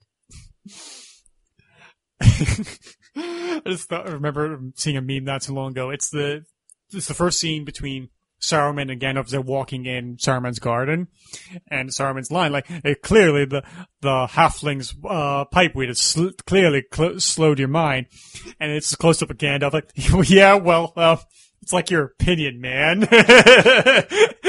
CGI bright red eyes. And stuff. Yeah, well, that's your opinion, man. It's confused. Ian McKellen's face right there. And so Bilbo finds it during his adventures during The Hobbit, when he's after the trial of riddles between him and Gollum at that point, which I remember reading The Hobbit, and that's the only one I've read from beginning to end, but I read the entire stuff dealing with the cave, the cave goblins and everything under the mountain. Not Hurricane Sandy, but the hurricane afterwards. It's the following year, the next one we had. Well, it knocked out the power, and I read that by candlelight. Oh. And it was the perfect way to read that section. As soon as they got out of the mountain, I blew out the candle, no, it's not going to be the same right here. It had to be read at nighttime by this. And so for 60 years, Bilbo has it, and then it's his birthday here in the Shire. 111th birthday. Yay! Which, in the books, they do mention that it's a significant year for hobbits. Yes, and it's also Frodo's birthday as well. Yes. He's 30. 30, yeah. Which is a big year. 33, which is a big year. So that's They like repeating coming numbers. of age. Yeah. Yeah. And they give presents rather than receive presents. That's that's another custom of them. But we see here in the movie that this is when Bilbo is chronicling his life and telling the story of the Hobbit pretty much and his life and everything. And he wonders where to begin. Concerning hobbits. And it is pretty funny to see this the mundanity of, I don't know if I'm saying a word, the mundane life of hobbits, knowing what the world is going on around them, and it's a simple farmer's life. But just seeing this on film, like, if I can visit any place of like fiction, like this would be one of the places I want to see. And it's actually kind of the only place in fiction you can literally visit. Yes. They haven't got rid of it in New Zealand. Well, that's another thing I want to do when I get to New Zealand. Is like obviously visiting the Shire. Yeah, I mean, I looked into it. It's like $5,000 to do the Lord of the Rings tour through New Zealand. That's without the plane ticket. It's probably worth it, though. I know it would be a chance of a lifetime to do so. I mean, I would love to just relocate to New Zealand in general because it seems like a beautiful nation. Sounds like it's amazing there. And this is when Gandalf and Frodo meet for the first again, I'd say, and then we get the famous line, like when Frodo claims, "Oh, visitors never late." Frodo Baggins. Nor is he early. He arrives precisely when he means to. And then he stares at him and goes, I'm so fucking funny. Another great meme is like, the wizard is never late. It's like, sir, this is a Delta check-in line. You have missed your flight. But how do you feel about this? Like the introduction to the Shire and Gandalf's relationship with Frodo and everything. Completely necessary, because the Concerning Hobbits isn't in the theatrical cut. That was something they added on in the extended edition. Mm-hmm. And I think it's really important to see what the Shire is, what it looks like, and get those extra minutes in this comfort zone for these characters. That way you know what's at stake for the rest of the films. I agree. Yeah, it just kind of shows you just where they're coming from, and then how dramatic it is by the time they reach Mordor, where it's just fire and black. Yeah. Mm-hmm. And I mean, it's the only time we get to see Sam actually a gardener. Mm-hmm. Sam actually doing his job. Yeah. And then, yeah, just like the rapport between the two of them, like where Gandalf can be kind of mysterious, and then Frodo like jousts him for trying to keep his secrets. All right, you keep your secrets. Or even like the little moment when the children run after Gandalf, knowing what he's about, and then like they want fireworks, and they just go, oh, and just sets up a few fireworks, even though he's considered a disturber of the peace. And Proudfoot mean mugging him the entire time he's there. Proud feet. And this when Bilbo gets reintroduced to Gandalf here. Bilbo Baggins. Gandalf. Oh, Gandalf. Here, let me get you loaded. You want some wine? You got some whiskey? Got some shit? You got some nice hookah back there? Another great meme, like, when you're at a party offered, like, alcohol, weed, coke, meth, and you're like, just tea, please. Thank you. Or another one where it's just like, no, thank you. We don't want any well-wishers. Oh, well-wishers. I can't remember the line now. Or distant relations. I always forget the middle one. And then it's like, oh, what about very old friends? And somebody put Macho Man Red, he says his head on Gandalf. He's like, what about the cream of the crop? Bilbo opens the door. Macho Mandolf! That would be a very different movie, too. WWE made Lord of the Rings. You shall not pass. Ooh, yeah, fly, you fools. The entrance music. What, the Balrog is Hulk Hogan? By God, that's the Balrog's music. Listen here, brother! Oh my God! Warrior's shaking at the sheer power of his voice. Oh my goodness. Saruman is the third man. It's like the ring just has John Cena's face on it because you put it on, you can't see him. That's how the ringmates know. They hear John Cena's theme music. That's how they draw to them. They hear those horns. You disappear, but the John Cena music.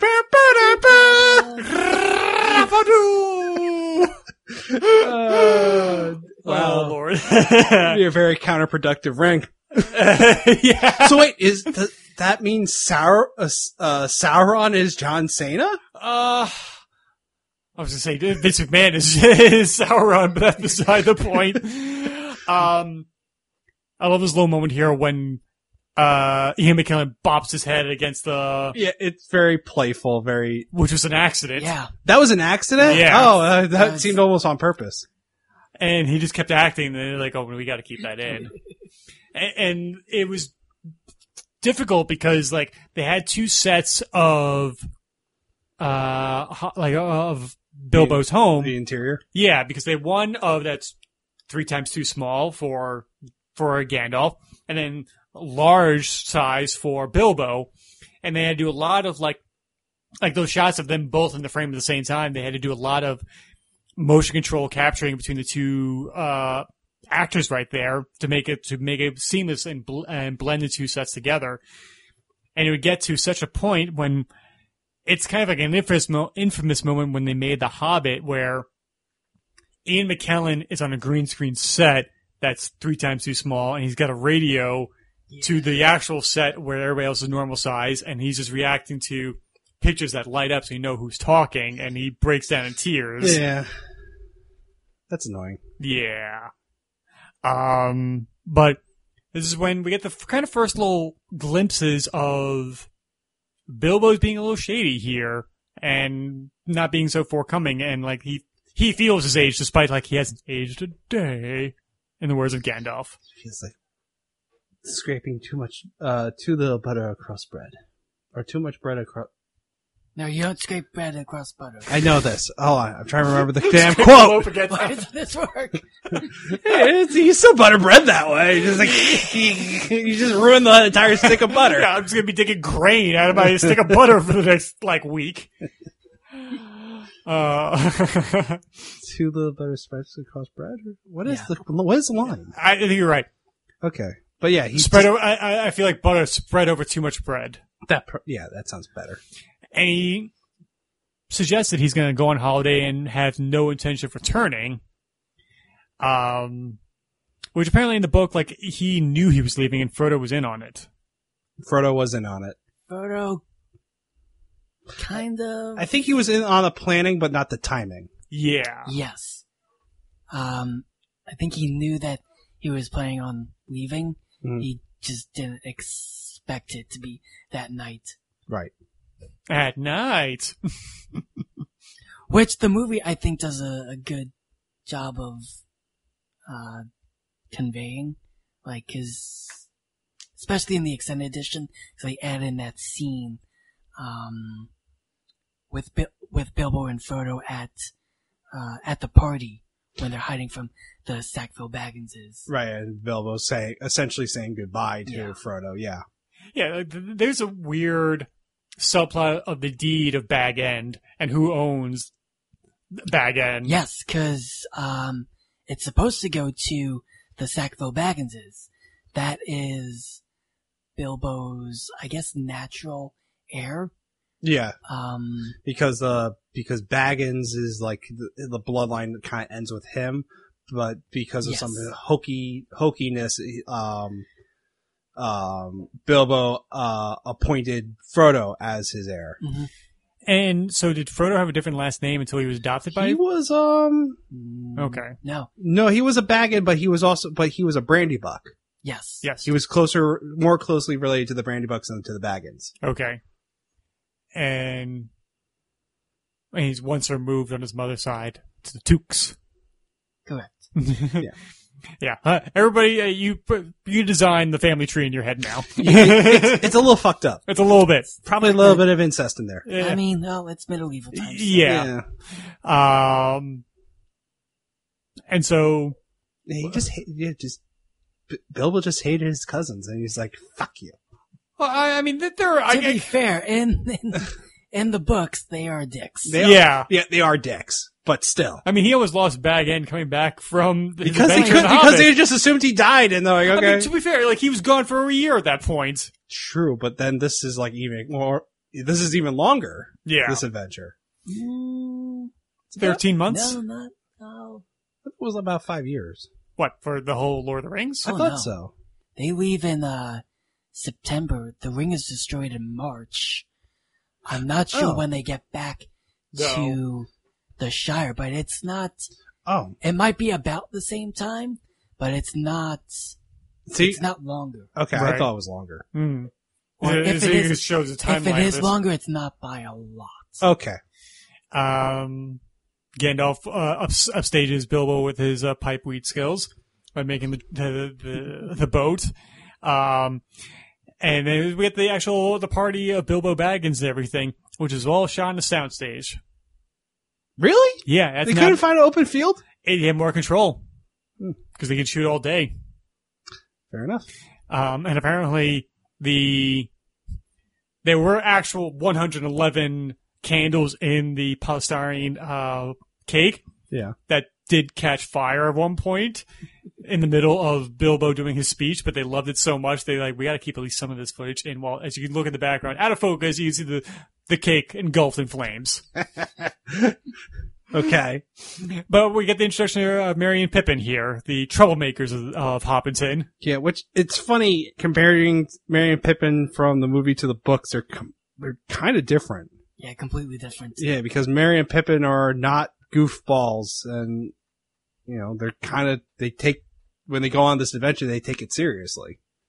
Yeah. And they're because they're related to Frodo, they take protecting Frodo a lot more seriously as well. Mm-hmm. And in the books, Frodo originally is just gonna go off to Bree on his own with Sam.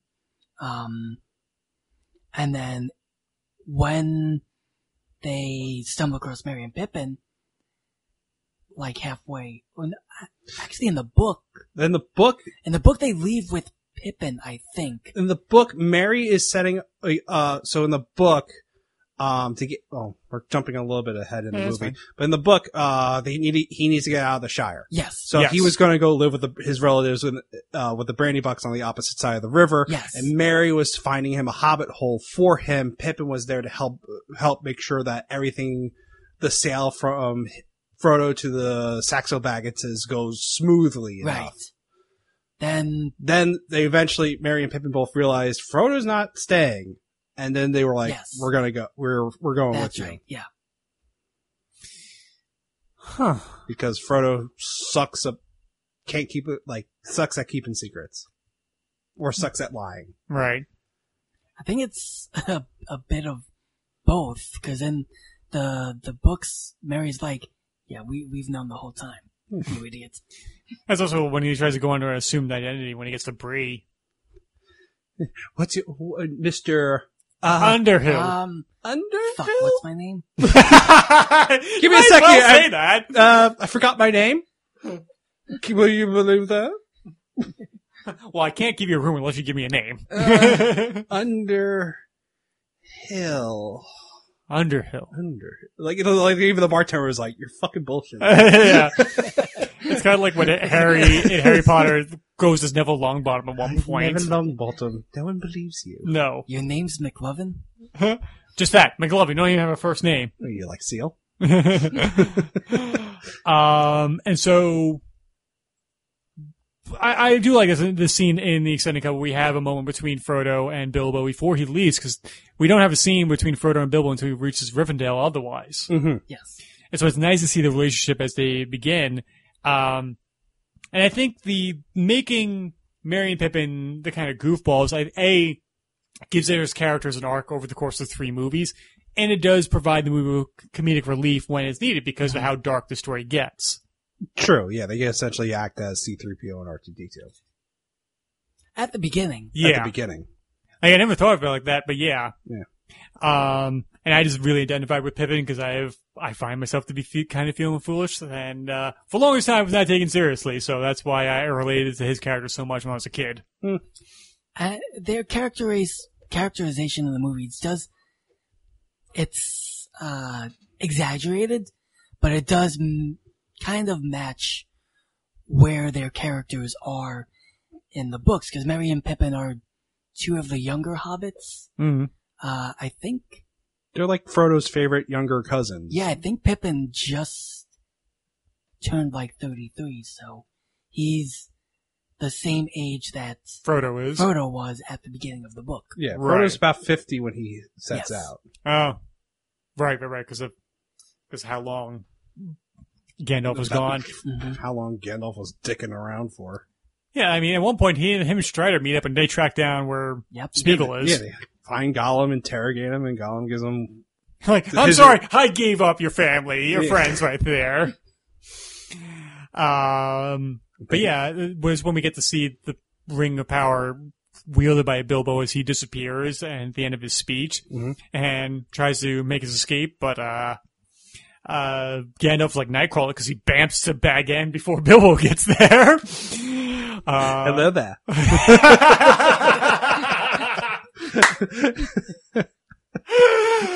That's General Gandalf!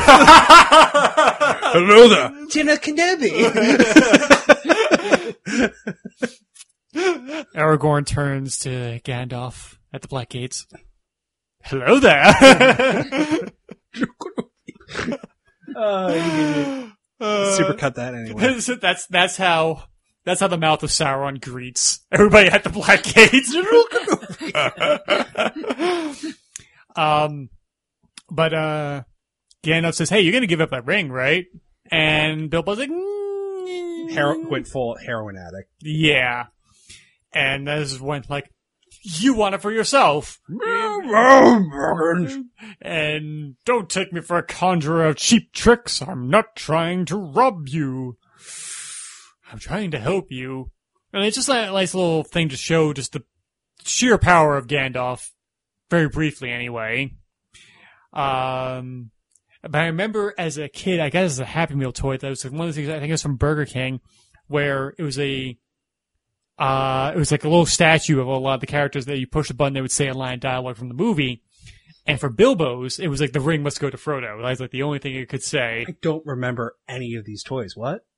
It was either McDonald's or Burger King. It was like these little not voice activated, but like little push and talk kind of toys that they came out with. I'm Googling. Hold on. Okay. Lord of the Ring. And I think it's not an invention in the movie, but that they lean into the addiction side of the ring a little bit more in the movies than the books. I think in the movies, it behooves them to do that. Well, one, addiction wasn't really something Well that known. was well known back when Tolkien wrote the books, so it's not,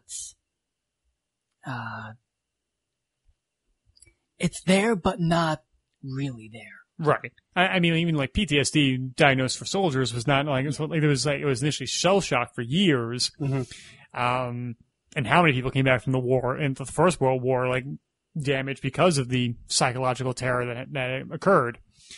And that's why I love the moment when Gandalf first persists, like, Bilbo, the ring is still in your pocket.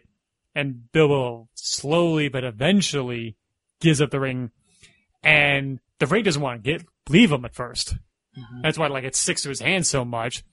And we haven't really talked about it so far, but Howard Shore's score for this movie, I mean, we could just have a separate Podcast about it. just the music of it. But like the leitmotifs that are throughout the entire trilogy, especially like this, I love this moment here where like the music builds and builds until he eventually drops the ring, and it sounds like you're dropping a cinder block when it lands on his floor. I think, obviously good editing, sound editing, because it just shows it's an actual weight that's being lifted off of Bilbo. I think they magnetized the floor for that scene. I would believe it. So it would land perfectly and wouldn't bounce. Yeah. I can see that. And I love that moment when the first step he takes out of Bag End and he realizes like he has that one like deep exhale and he finally, the weight, like the monkey's kind of off his back there. And that's when he realizes at the end of his book, and he takes off to Rivendell. And then when Gandalf goes to investigate said ring, he goes to touch it, and that's when we get the first glimpse of The Eye of Sauron. the Eye of Sauron. And, like, how long was Gandalf sitting there until Frodo eventually came back to Bag End? It seems like at least a little while. Well, the part from, if you were to go off what the book was like, the party went on. Yeah. They just kind of like, oh, that was cool. Let's continue the party. Yeah, And then it was a Frodo party had to, trick. and then Frodo had to say goodbye to everyone. And then eventually, like 2, 3 in the morning, he went home. Mm. But it seems like, He was yeah, searching for Bilbo. yeah, he was like, in the movie, he was like, came running back. Mm-hmm. I don't know. I think, Like after a while, like, I think at whatever time Frodo got back home, I think his natural reaction would be to just check on Bilbo. But like to run into the door, like, Bilbo! I could believe it. Yeah. It's clear, at least in the book, he did not Irish goodbye at the party, for sure. He's like, no, I'm going to keep partying here. I did want to bring this up when we were talking about Merry and Pippin's entrance. Just to backtrack for a second. Mm-hmm. Did the ADR seem off on Merry's lines in that scene? Why, because he sounds different? Yeah, like, it sounds like he's really up close, but in the shot, he's quite far away. And he's kind of whispering. I feel like, because so much of this movie was ADR'd. Yeah. Because of just the filming conditions of it, and like, I think one of the documentaries of King Kong, when Jackson eventually made it, like 80% of that movie's dialogue was replaced in post. So I can imagine it's probably the same thing for this. It always stuck out to me, like, more than It's any in the other. ground. Like, stick it in the ground. Like, it is in the ground. Outside. Like, he says a lot. You're right. Now you say that, I could hear that. Huh. Never thought about it. No, but I'm probably gonna be unable to unhear it now because of you. I hope you're happy. Good. Frodo picks up the ring with no effect on him and asks Gandalf, like, what's going on? I love, I, for whatever reason, like I know Gandalf is deep in thought and he's thinking a lot, like he's mumbling to himself, but like when Frodo comes in and he picks up the ring, he goes, he's gone, isn't he? Gandalf's face is like, oh, fuck, you're here. What's hanging out at your uncle's house while he's gone? Don't mind me. He just closes his robes. He's like, all right. I'm not masturbating. And he's like, well, Bilbo's gone. He's gone to stay with the elves. He's left you Bag End. And put this ring in his envelope. Do not touch it. Keep it secret. Keep it safe. Keep it safe. Peace. See ya. Yeah. But you just got here. Yeah. Where you go? Too bad. I I have questions. Questions that must be answered. And then it's like we said before, in the book, it's 17 years until Gandalf returns to Hobbiton, but I guess in the book, it's like a couple of months. You mean the movie? Oh, yes, in the movie, excuse me. It's it's long enough. I feel like it's long enough to the point where like Frodo kind of like, Out of sight, out of mind kind of thing. Because that's when we get a glimpse of the Tower of Barad-dûr being built by the orcs. And we hear the screams of Gollum being tortured when he says Shire and Baggins. Yeah. And then we cut to Cirith Ungol and we see not Cirith Ungol, we cut to Minas Morgul, where the ring wraiths ride off in pursuit of the ring. Right. So, when Gandalf's doing his research, that is in the city of Gondor? Yeah, that's Minas Tirith. Okay, forgive me for not knowing all the... No, that's fine. Yeah. But yeah, no, like you first get to see Gondor as well in that scene. I mean, kind of, it's not in focus or anything like that, but right. It does, like, because you're more focused on the black sky with with the visible fires of Mount Doom in it. Like you can even glimpse Osgiliath, the city that's in between Minas Tirith and Mordor. Yeah, exactly. And on the commentary, they toyed with the idea of putting up subtitles for locations. It wasn't necessary. No, but it was a concern they had. Well, but in that sequence alone, your jump, how many location subtitles would you have in that little 2-minute sequence? It would be like it would be like the opening of Rogue One. Yeah, it would be a little bit too much. I mean there's a reason why in the middle of two towers, like, everybody's like, we're kind of confused where everybody is right now. That's why we have that scene with Faramir looking at a map of what's going on at Isengard, what's going on in Mordor, and what's going on in Helm's Deep.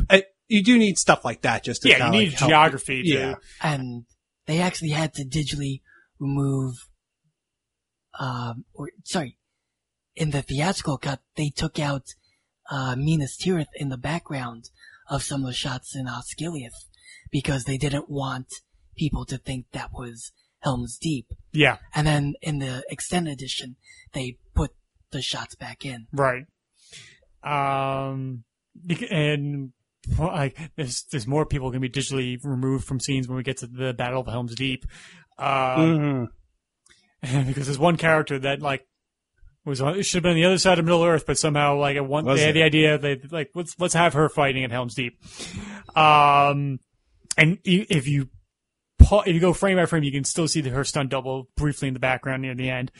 And so this is when Gandalf investigates the One Ring and what happened at the Last Alliance and what happened to Isildur and everything. Mm-hmm. And that's when, while this is going on, we see the Ring Wraiths enter the Shire. Yeah. And it's actually Andy Serkis doing the voice of the Ring Wraiths there. Oh.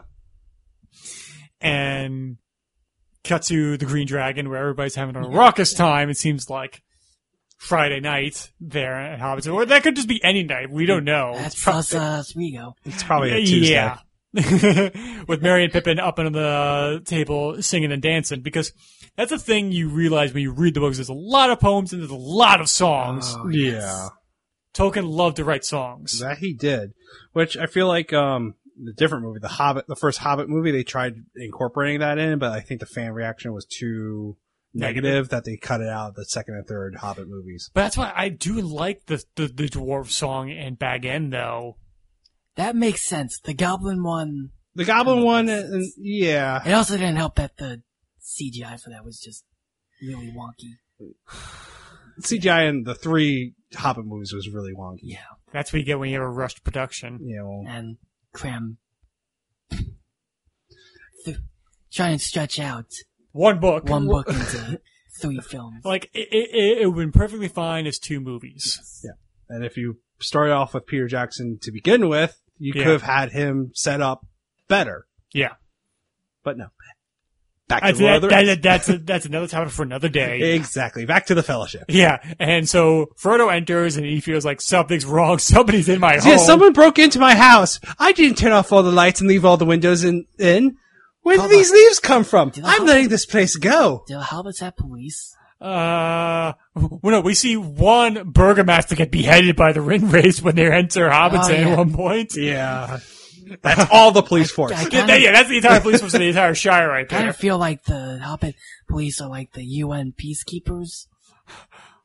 We can stand here and not do anything, Yeah. but we can't. That, or it's like that Family Guy bit of Peter and Brian and like the small Louisiana town of them being the sheriff and deputy. It's like I'm drunk. Oh no, you give me your keys. Give me your keys. You're stupid. You're drunk. You're drunk, and you just pass out drunk on yourself.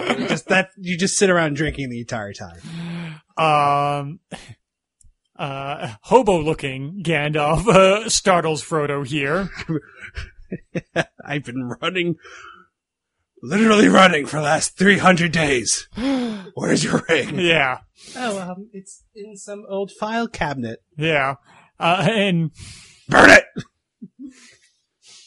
Takes the envelope of the ring, throws it into the fire, and Frodo rightfully was like, "What the fuck?" Yeah, that's the trinket that my uncle left me. He threw in the fire. Burn it!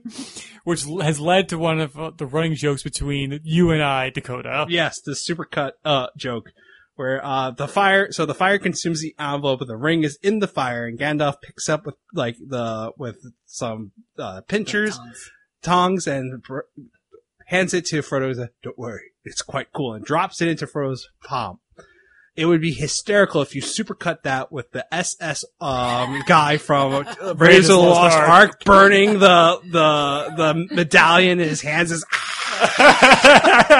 because that ring would still be hot as hell. Yeah. Which is now a running joke between my girlfriend and I, because I told her that joke where you watch The Fellowship of the Ring. Don't worry, it's quite cool. And like the ring with the half the writing is in Frodo's hand for the remainder of the movie. Oh, jeez. But this is when we get the history of the ring. We get a kind of like a refresher here. And without the prologue, all the information would have been dumped here. Yeah, which is basically how it's done in the book. Yeah. And it drags. Yeah. I mean, it's the same thing with the Council of Elrond. I know the Council of Elrond is very important, but that's an entire chapter that runs so freaking long. And it's literally just, hey, what have you been doing since The Hobbit? Here's what everyone's been doing. And that was the most difficult scene for Jackson to film, because it was just like, it's 12 people in a semicircle. We got to get all the coverage of everybody here over the course of like 10 pages. It's not even dramatic. It's just, well, here's exposition. Yeah, it's a total exposition dump here. Yeah. But this is when we get the first glimpse that Sauron is not dead. He's still, his essence is like in the ring itself, and we get to hear a little bit of the black speech through the ring. And the fact that like Frodo doesn't hesitate, he doesn't want the responsibility. He wants to give the ring to Gandalf. Like, no, but I can't do this. You do this. Right. But then he thought, okay, well, if people are after this and no one knows it's here, let's just put it away. Hide it. Bury it. Yep. But that's when Gandalf's like, about that. Yeah. That Gollum knew that Baggins was from the Shire. Which makes you question, why didn't he go after the ring himself? I think he didn't know where the Shire was. No. It's not exactly even Sauron doesn't know where the Shire is. Exactly, because they had to figure, like, okay, hobbits.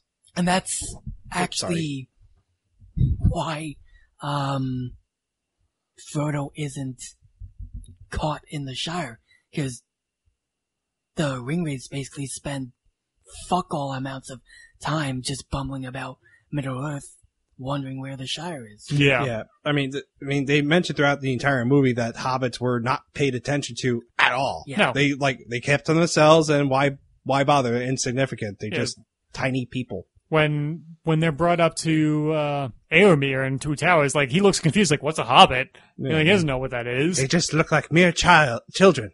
Well, we slaughtered everything in the night. Well, we killed it probably. You would have killed children if they were there?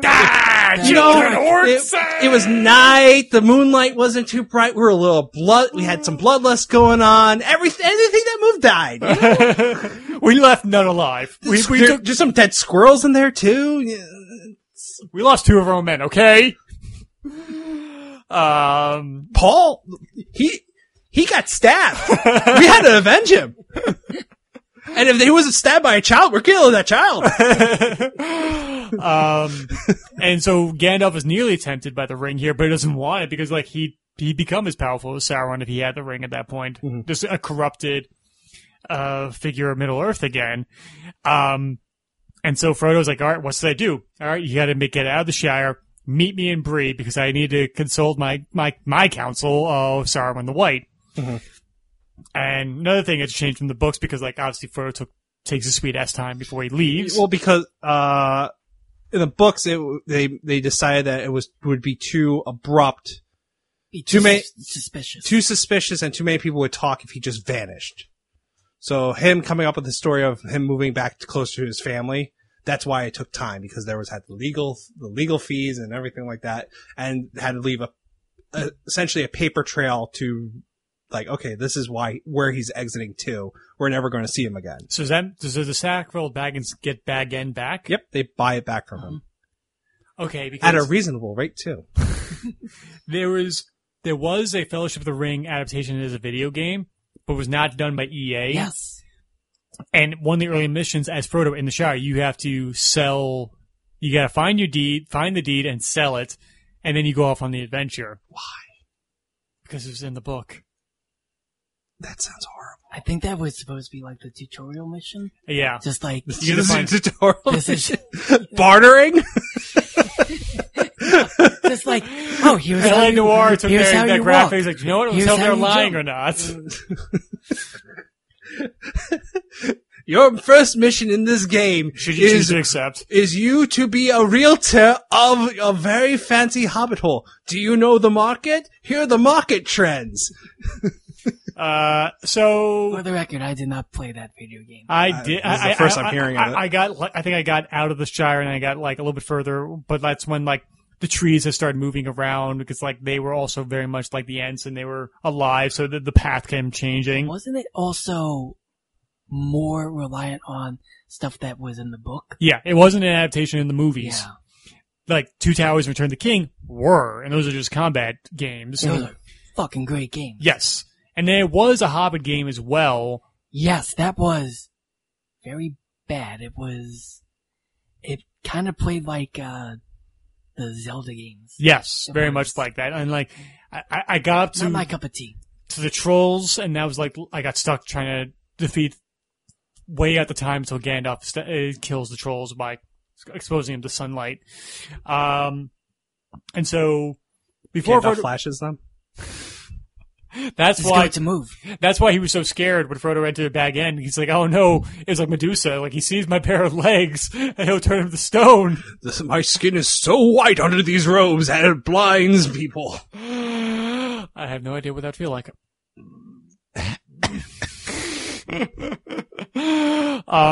But before Frodo can leave, somebody's been hanging out in the garden, and we find Samwise been eavesdropping. I've been dropping no eaves, sir. What did you hear? Tell me what you hear. Speak! Nothing. Something about a ring. Great deal about the end of the world. Don't turn me into anything unnatural. And I love the close-up, like from Sam's point of view, looking up at Gandalf, like, no. His eyes mixed with the hair draped out in front of his face right there. Like, he does look like a crazy tramp right I'm not there. going to turn you to anything unnatural. I'm just going to turn you into a like a throw rug. It's like, Picturing Rick and Morty if they tried to do that. Oh my god. Oh, jeez, Rick! Don't turn me into anything unnatural. Shut up, Morty. Morty, I got more important plans for you. Morty, you fucked this up already. Before I fucked it up, you already fucked me on this one. I mean, Morty. like, not the most recent season, but the season before, he does fight a wizard, and his science is useless against him at that point.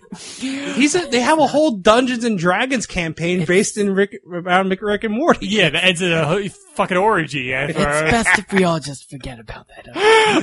That episode's hilarious. I mean, it's not as funny as the vat of acid that's fake. That was a hilarious episode. One of my favorites.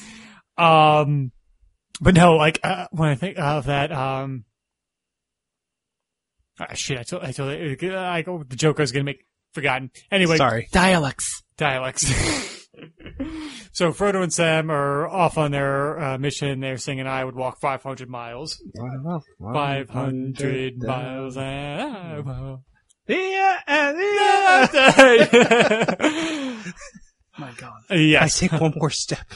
Be the farthest away from home. Did you know someone made a supercut of every time Yes. Sam stepped, he would say that Yes. for the rest of the movie? Yes. People have a lot of time in their hands. Yeah, they do. And the ring race are just kind of like, where the fuck are they? Oh, God. As they're just stalking the Shire. And this is when Gandalf meets up with Saruman the White at Isengard at the Tower of Orthanc. There we go. I was proud of myself. I remember the name of the tower itself. Tower that looks like his staff. Yes. And it looks like it's made of like volcanic glass. Yeah. Or like, and not marble, but we have the wonderful Christopher Lee as Saruman, who reportedly read The Lord of the Rings every year since it's first publicized. That's dedication. It is. It takes probably about 6 weeks. Per book? No, just Oh, it's together? just like all together because the last time I did like a deep reread of the trilogy, it took me about 6 weeks, and that was like a chapter a night. Mm-hmm. Now, part of me wants to believe, like, in the downtime while making The Man with the Golden Gun, he's reading Lord of the Rings. You don't need me today? Fine. I'll be in my trailer. Oh, yes, Frodo. And so Saruman is well versed of the ring and everything, but he's he is shocked as everybody else that it was in the Shire of all places, and wonders why doesn't Gandalf have the ring? Like, why didn't you take in everything? But, makes fun of him, says he smokes too much weed. And this is when we get a little bit of inclination that, Saruman's not on the up and up. No, he's, definitely immediately he comes off a little sketchy, you know? Yeah. I mean, look at his office. I don't know. What would give you the feeling that he's a bad guy? Black marble. Which is funny, like, there's outtakes of, like, that his outfit was so long that when he's going up the stairs to his chair, like his main chamber, he kept tripping on them. And there's an outtake of him going like, oh, God damn it! And he's just swearing at his outfit right there. So that's why we don't see him go up the stairs. We just cut to him sitting up there because he couldn't do it without tripping on him. They couldn't just shoot him, I don't know. Or him just picking it up a little bit. I think that's socially acceptable. Yes. But this is when we get a full-on wizard fight! They're breakdance fighting. I mean, well, with that floor, you probably could breakdance pretty fucking easily. Yes, but they are, ever since watching Zoolander and that fight scene, and then watching Lord of the Rings, they are clearly breakdance fighting. I don't know who stole what from who, but either Zoolander stole that fight scene, or Lord of the Rings stole the fight scene from Zoolander. I'm gonna have to say it's probably synchronicity. It was parallel thought that was going on right there. And what do you guys think of this fight? Like this little quick battle between the two of them. It's different magic than what you would think. Like like in Harry Potter, the movies in Harry Potter, when you have like wizard duels, you have the spells being shot out, you have verbal commands, you have light and everything. This is more implied that there's some forces being shot across, but it's extremely well done. I mean, I know the sequences are cut very quickly together to like cause effect, but it comes across as these are two very powerful beings going at it, but Saruman is just better. Yeah. I think it comes across extremely well. Yeah, I think it kind of reminds me of the force fight between Yoda and Count Dooku in Attack the Clones. Right. Funny enough, Christopher Lee involved with that too. Yeah, I didn't even mean for that. It's just very similar.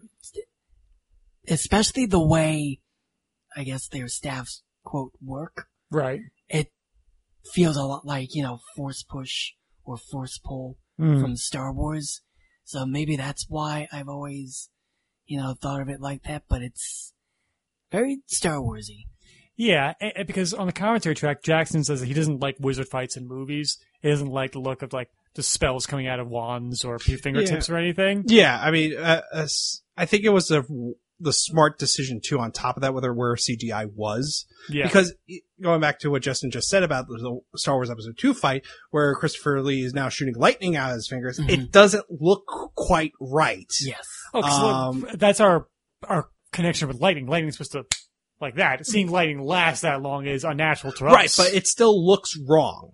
You know what I'm saying? And that was roughly the same period where CGI was. Yeah, next year. Yeah, so I think it was the smart decision to leave it alone. Just let it be implied that these are like, wherever spectrum the spells are being casted from, that it's just something that we can't see. Right. And also you can read too much deeply into like, well, Gandalf's shooting blue magic, well, Saruman's shooting red magic. Yeah. It's like you can... when I think of that, like, Wizards deals, like, prior to this, you think of, like, Disney's Sword in the Stone. Yeah. Yes. Between Merlin and Madame Minch? You're very close. It's not Minch. No. Which was Madame Minch? Minch, but also that was the working name for Yoda before it became Yoda. But yeah, that's probably why I'm thinking of that. And, like, when you think of, like, I think, like, my favorite moment, one of my favorite moments of the Harry Potter movies. Madame Mim, there we go. It's close. Thank you. My favorite moments in Harry Potter is the duel between Dumbledore and Voldemort at the Ministry of Magic. Right. I think that was the best fight in all the movies. Yes. because it was evenly matched, and it wasn't just one. They were not just using the same spells over and over. Right. And people who have listened to this podcast can go back to our discussion of the Harry Potter movies, and I shat on the entirety of that movie except for that fight scene. Yes. Yeah, that was a difficult book to put into a film. 'Cause it's The longest one. fucking ginormous. And the entire budget probably went into that fight scene because everything else kind of looked a little poopy. I mean, the attack on Mr. Weasley is just like a POV. It's like, look like it's just slamming a camera into his face. Yeah. Oh no! Oh god! We forgot to shoot it. Here, take this iPhone and film it yourself.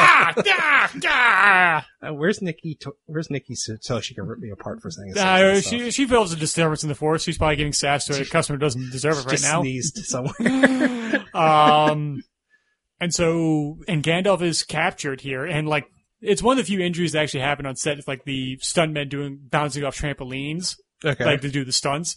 Like misjudged it, and like he cracked the back of his head on the metal part of a trampoline. Oh. Yeah. One of the stuntmen. And then there was like a big injury of broken leg in the Two Towers with like the dude who takes the giant crossbow to his chest and flies backwards with the thing that has the ropes. Like that dude broke his leg. Well, there's also another injury. Oh, I guess it would be an injury. I think we're going to get to it where they run into Merry and Pippin. Yes. I'll leave that until we. Mm-hmm.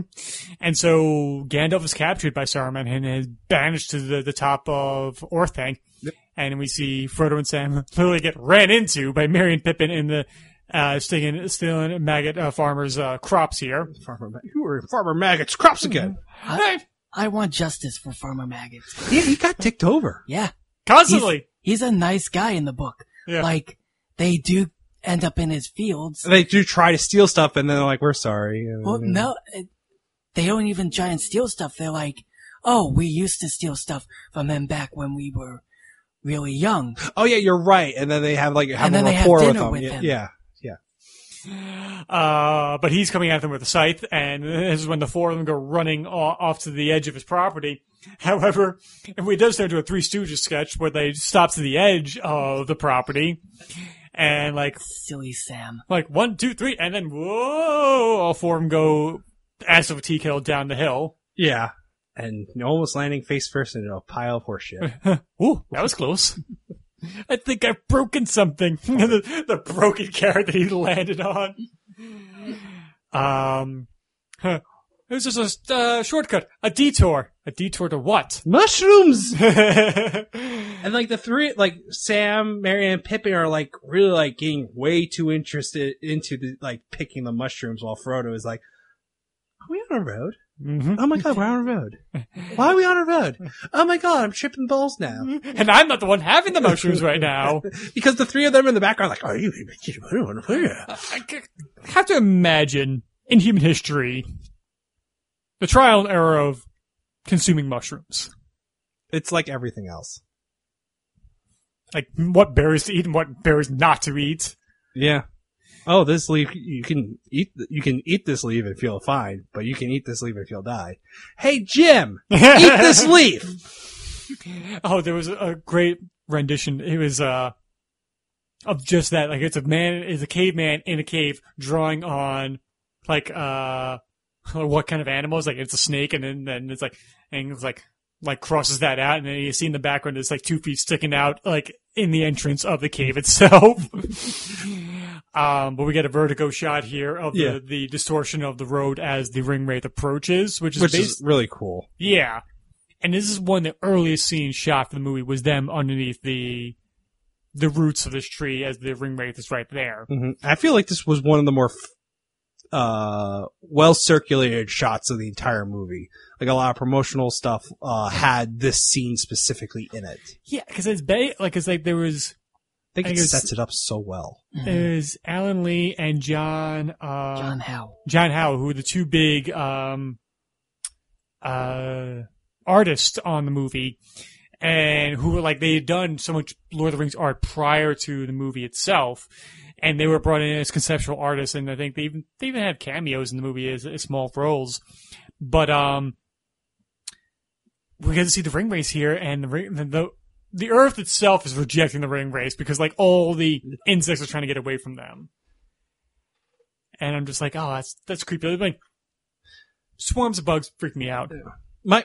So like the ring wraith is leaning over. It's starting to sniff out the ring because it knows it's close by, and obviously Frodo is now feeling the temptation of the ring because that's what the ring wraith is doing. Sam stops him, and Merry throws a bag to distract the ring wraith. Yeah, I think it's the one with the mushrooms in it. My biggest, ever since I was a kid, so even younger me pointed out, wouldn't the ring wraith see Merry just huck the bag?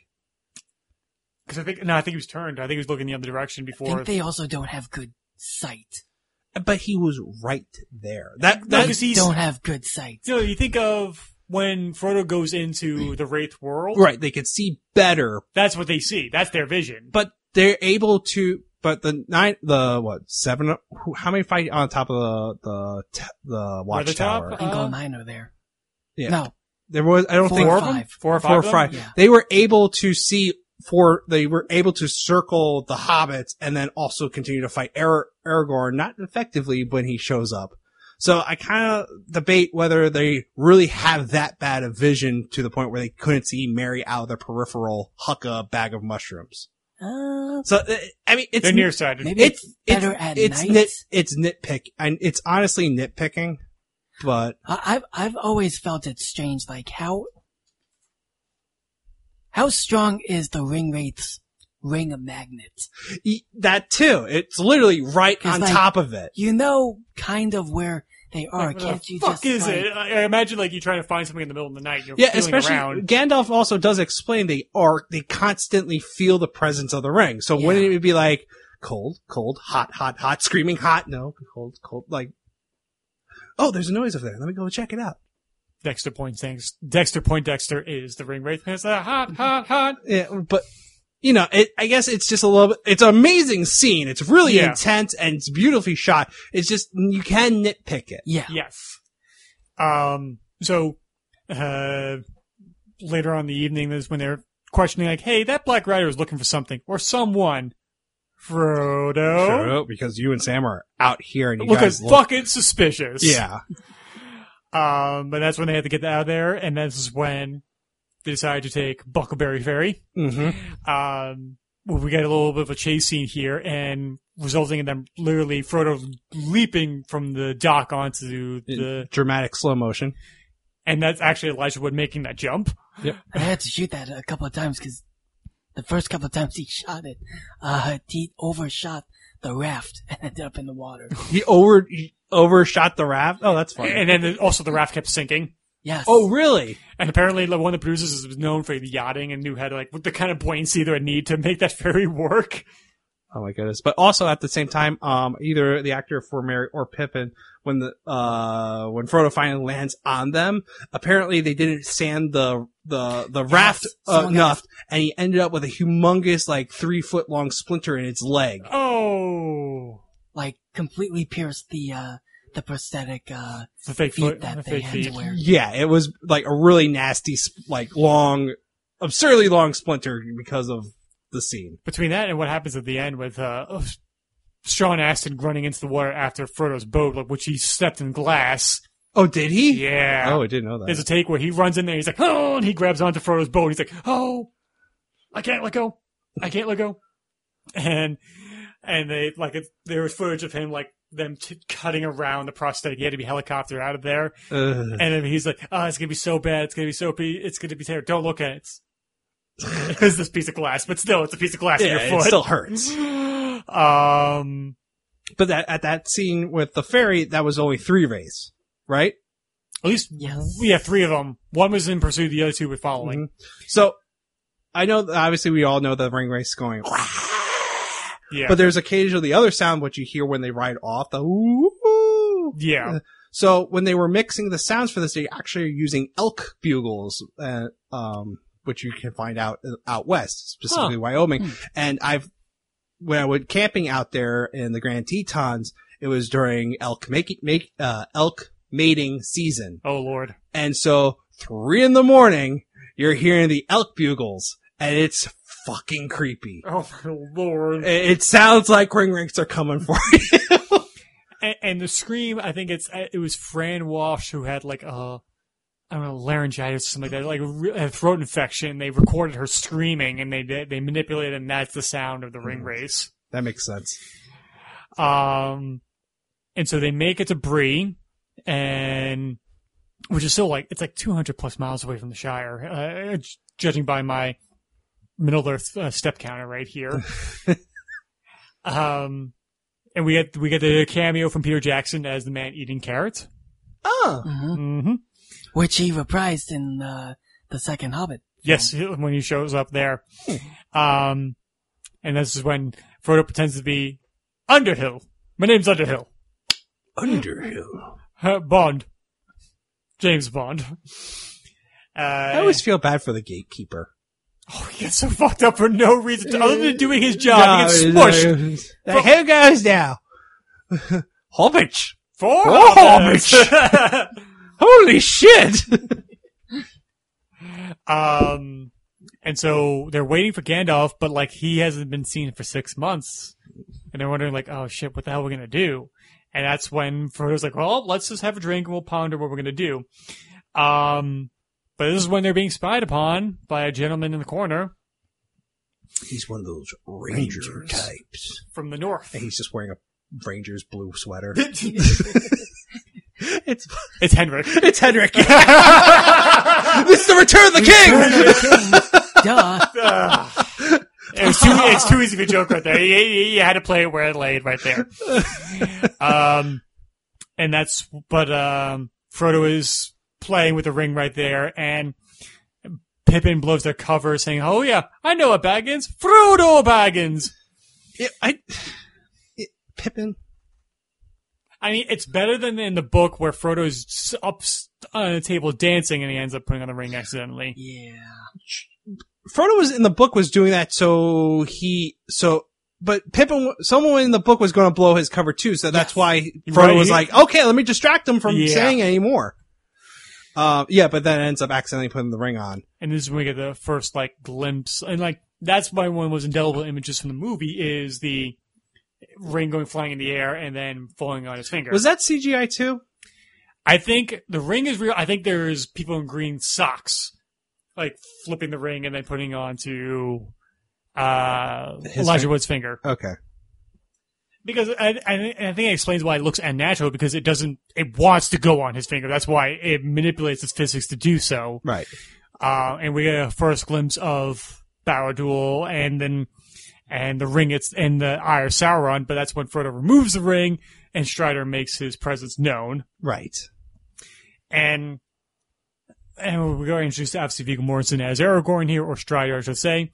And another difference from the book is that in the book, he's carrying Narsil. He's carrying the shards of his forefather's sword with him. Right. And that's what he pulls on Sam when he enters the room. And I'm like, and in the commentary, they're like, we couldn't square that without making it look silly. Which is fair. Let me pull a broken sword. Yeah, let me pull a broken sword at you. So you can see Leslie Nielsen in Naked Gun doing that. Shit. But this is when the Wraiths enter Bree in the most subtle of all fashions. Busting down the door. And then just okay, let's go. We're literally what are you here for, Nazgul? Murder. Yeah, it is literally a murder party as they enter the inn. So I understand why the first Nazgul is pointing with his sword, but why are all of them like disco fevering behind him? Yeah. They got spirit fingers. Those are spirit fingers. These are spirit fingers. This is our assassination pose. Don't fuck with me. Because the ring is hydromatic. It's grease lightning. And they're just go, grease lightning. Grease lightning, go grease lightning.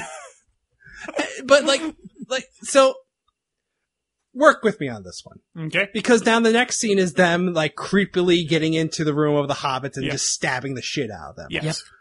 Wouldn't you think there would have been more of a commotion of, hey, 5 riders just broke down the gate, and now they're in my tavern, which is still filled with a good chunk of people, swords drawn, disco finger, creeping around. You think there would be a little bit more of a commotion other than people just staying quiet and hiding?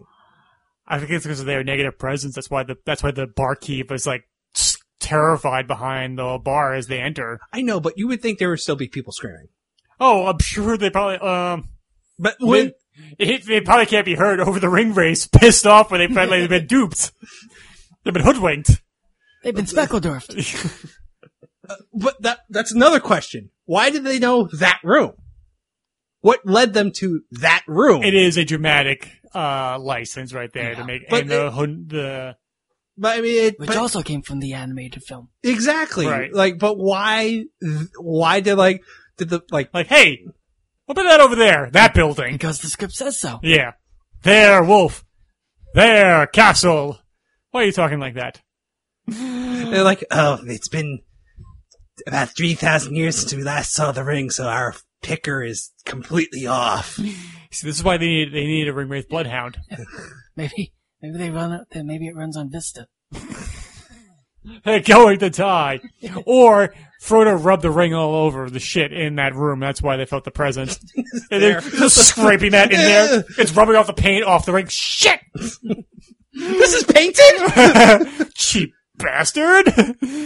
Yeah, so the race assassinate a bunch of pillows, much to their chagrin. And they freak out, and then just without trying to fix their mistake, they just leave. Fuck this!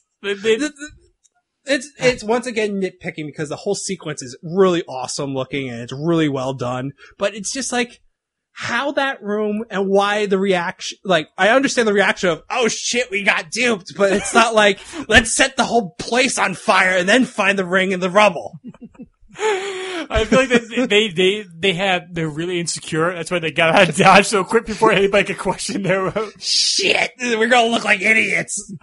So hopefully Sauron is not looking at us right now. We're gonna play this off like we did our jobs, and if anyone questions, we just hate down, like Goose Down. Yes. We hate Goose Down. I like the line that Dominic Monaghan, I think in the commentary for it, he's like, see what it did?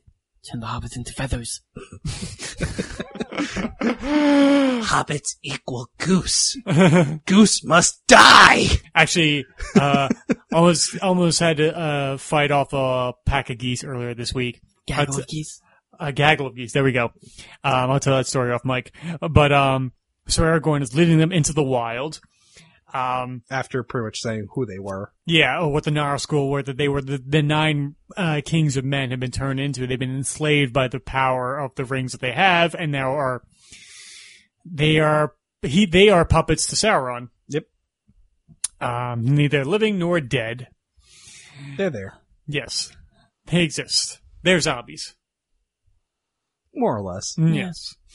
And so, as they go further and further into Middle Earth, Pippin's asking, why are they stopping for food? But they already had breakfast. Had one, yes. What about second breakfast? Luncheon. Tea.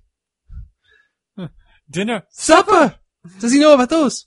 Living seas. Wouldn't Don't count think so. on. I think it's pegged in the head with an apple. 2 apples. But while that's going on, while Aragorn's leading further and further into Middle Earth, trying to lead into Rivendell, we get to see what Saruman's been up to. He's been in communication with the Eye of Sauron, and who's requested to have an army built for him. Right. Yeah, because he's communicating through one of the Seeing Stones, which was introduced. Yeah, that's what tipped off Gandalf that Saruman's up to no good because the Palantir has been. He looked at the recent calls and it was Sauron on there. That's why he's like, all right. Should delete your search history. Yeah, pretty much. What's browser history? And this is the one thing I never understood, the magic of turning trees into fuel that make Uruk-hai. Oh, I always just kind of assumed they're just digging them up. Like they were just sitting on top of like a mine of Uruk-hai. No, I think it's like some way to just grow them out of the ground. never specified. Yeah. It's like crossbreeding This is orcs Goblins and and orc. men. Yeah. this is my spell to It's- create buff naked men from the ground. It's very, Lurch very strange. cuts a quite impressive jib. That's what I was going to say there. Yes. I'm gonna leave that there. Why no Orkai women? That we know of. It's The beards. not just the men, but the women and the children The too. children, too. I slaughtered them like animals. I hate them! Damn. Annie, this turns me on so fucking much. Oh, yeah. I murdered an entire village. Let's You, fuck. who stands for peace and justice throughout all the galaxy, I literally committed genocide, and you are just dropping your panties in front of me. What can I say? I'm a bad girl on the inside, Annie. Confused Anakin. Literally, looking at somewhere on the internet, that was exactly written as yeah, is. it's probably in the deep You're- bowels of 4chan and Reddit. You're welcome, 4chan. But this is when we see Gandalf's on the top of Orthanc, exposed to the elements. This sucks. God, look, it's gotta be so cold and windy up there. Bud probably falls asleep too after sitting on such a hard surface. for so long. You'd have to get up and walk around. You just stretch a little bit. You'd have to. I hope he's not afraid of heights. Oh god, that makes me terrified. Hey, at least it's fun to pee. Just pee off the side. hope It's the gonna God make is it no- rain on that dude. I hope the guy's not an updraft there whatsoever. Oh my god. Damn it! I have a penny. Let's see if this kills someone. Woo! Yes! High five. That's how he keeps himself entertained while he's up there. Why is he up there for so long, though? Because I feel like Saruman wants to torture him. Not really torturing someone. Just kind of keeping them in an uncomfortable I spot. think, I don't know. But then He wants to see what the world's going to turn into. I guess. But then, it's like, he's another wizard who has powers. You're just letting him. Unless he wants him on his side. I think so. Because I feel like... Hey, I just beat the shit out of you. Now here's an uncomfortable spot to watch me literally destroy the planet around you to make it hell on Earth. You want to come over Friday for nachos? Never really quite explained in the book, though, too. It's just like, If I had to he's in guess- prison. But these sequences weren't in the book. They just kind of like jump. But he's in the book, he's still in prison in Northanc. Yeah. But he just kind of glazes over like, yeah, I was there. If I'm going to speculate, if Sauron was successful, I feel like Saruman will try and take him out eventually. Oh, yeah, in the book, Saruman doesn't raise an army to help Sauron. He does it because he wants the ring for himself. Yeah. Okay. Well, because he also in the book they never touch on in the movies that he's now Saruman the Many-colored. the many-colored. Right. And so this is when the Strider and the hobbits reach to Weathertop for a night. And the other hobbits are not taking this situation too seriously. Yeah, Frodo wakes up to them cooking some nice tomatoes And some bacon. and some sausages, nice crispy bacon. We saved you a plate, Mr. Frodo. Fucking numbskulls. Where did they get all the supplies? They probably killed a pig along the way. Is this a wandering pig that they can make sausage They've been raiding farms along the way. But, I mean, To be fair, it's not the fire that attracts the ring raids. it's them Frodo freaking out about it. Yeah, I mean, Putting put it it out. out your phone. Oh, that's And nice. screaming as it They're echoes all- in the valley. Yeah. I guess it was just. I don't quite remember the sequence in the books, but so I don't remember where Aragorn actually goes off to. But it kind of just seems like really like it just serves the plot that he's not immediately there. You Yeah. know? Yeah, I think he does the same thing in the books. Like, he goes out to scout ahead.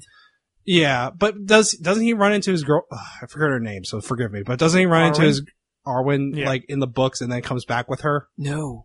No, Arwen's okay. not in the book at all. Well, she is, but only Right, when she they does- get to, Right, because Rivendell. Frodo gets To to Rivendell. rides ahead by himself. with Glorfindel. Which is Elrond's son. a random Glorfin, I elf. forgot No, about not Glor- even the son. No. Just like some random elf. Yeah, I forgot. You're right. You are totally right. I forgot about that. And so the hobbits retreat to the top of Weathertop with the 4 swords that Aragorn had given them, pretty much like rusty daggers at that point. And that's when another one of my favorite shots of the movie is like the overhead shot when the rays have surrounded them. They all synchronize, lift their shards, like in dramatic pose. This is what we were playing for back in the hotel. Nothing can go wrong. Absolutely nothing. But they have no concern for the other 3 hobbits. So they're like, out of the way. We don't care. We're not going to kill you. Only because they know they can't. They're not a threat. Yeah, and it's like clank, clank, out of the way. They literally chucked them out of the way. Frodo doesn't do it. He just drops his sword and just He's probably scared shitless. I don't blame him.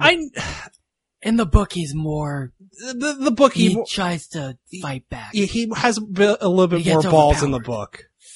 And that's going to be a running thing. I guess a little bit of a running issue with Frodo in the movies versus the book. Frodo in the movies is a little bit more spineless than what he is in the book. Mhm. Spineless in terms of like fighting. Yeah, I mean, it's not like he's like overly brave in the books or anything like that, but he does tend to take care of himself a little bit he's more. able to defend himself at least a little bit against Shelob. Yeah, Yeah. he does a better job with that. He's more brazen a little bit more in the books than he is in the movies. Well, I think that's the reason why Sam the Stoutheart in the book. I think that's the name. Not Samwise the Brave. Samwise the Stoutheart. I think that, if I remember correctly, I remember reading a little bit of that. That makes him such a more important character because he's braver than Frodo. Yeah. Yes and Yes, no. It's complicated. It's complicated. If I would to go back in time, I would probably ask Peter Jackson, maybe make Frodo a little bit more. Have him at least fight. Yeah. Make him try to defend himself with a sword a little bit instead of backing off and let me go invisible. Thinking that would work, but unfortunately, it just makes you even more visible to the race. Why not in this scene make it 1, 2, 3 with the sword, and then he gets backhanded by a wraith flying him, and then he hits the ground. It's I'm screwed, and then put the ring on. Yeah, I can see that because just him just dropping in and crawling away, it does make him look weak. Yeah, it doesn't look like a character that can really convince me pressure. that he can handle this humongous burden from Rivendell to Mordor. Right, you think of even Luke Skywalker, who's not a trained soldier in the first Star Wars movie, but he'll still defend himself. Yeah. And he does get a couple lucky shots on some stormtroopers, and then eventually in the Falcon. And yeah, well, you have the Force to guide him too, which is true, different. But still, make Frodo not so much. Give him a little bit more spunk. That's all I'm asking. And again, at the fords of the Berinen, at the river, in the book, he gives this really cool speech about how the Ringwraiths, all 9 of them, will not take him without a fight, even though he's literally dying. Yeah. Yeah, and he also does that in the animated movie as well. And it's a really cool scene, and that's something I really wish would have been in the movie, especially for someone like Elijah Wood to give that speech. Speech. We'll get to that scene though, because I actually don't mind it. So that's when a pistol. Even before that, that's when the Witch King himself stabs Frodo with the Morgul blade. That's when Aragorn shows up and rules the roost. And again, being the fact that this is the first scene that Viggo Mortensen shot and with barely any sword training, he had a crash course, with 2 days before this. It's really impressive that nobody got hurt and it looks as cool. And the moment that always sticks with me is that one wraith who tries to sneak behind him to go get Frodo, and he gets this literally the don't be suspicious. Oh, he was going after Frodo still? I thought he was running. I thought he was going after Frodo. I don't know. But either way, him trying he gets away turned around in general. And he's oh shit. He literally does it. Oh shit, look. You caught your kid stealing, or you ask your dog, what's in your mouth? Nothing. And just throws the torch into his face. punctures his face hole. And he's like, "Oh fuck!" I'm just gonna jump off the side of this cliff here. He finds a Excuse me. small puddle to like stop, drop, and roll in to put himself out. This is embarrassing. I'm gonna have to ask HR for a new pair of robes, and it's not gonna end well. And so this is when Aragorn is racing Frodo to Rivendell as he's dying slowly. The Uruk-hai army is being built. Gandalf makes a pact with a small moth. And He catches him. I always admire like him just catching him like gingerly too. He doesn't Yeah, crush it like in his hand. he's just like, hey, come here. And it's one of the most impressive shots in the movie. It's when we go from the moth and then we Oh, travel down the tower into Great shot. into the bowels of Orthanc as the army's being built. Yeah, that was a cool shot. And apparently, they had a hard time like building convincing like molten like material. So they literally just went to a facility that did that, and the people who actually do that, they dress them up as orcs, and they're the ones in full orc makeup making the swords themselves. Oh, so that was a legitimate foundry? Yeah. That's cool. But also, you have to imagine your foundry worker now wearing all this prosthetic and with context, and you still have to do your job and not burn yourself or others. I'm pretty sure whatever batches they were using were just thrown out. Yes. But but I love how the rhythm of the building of the stores is incorporated in the score here too, like the katong, katong, katong, katong, and it's just mass-producing cheap swords that look like just like really dull knives with just an edge on it. And as Frodo's becoming a wraith due to his injuries, this is when an angel pretty much literally rides into the Are movie. you an angel?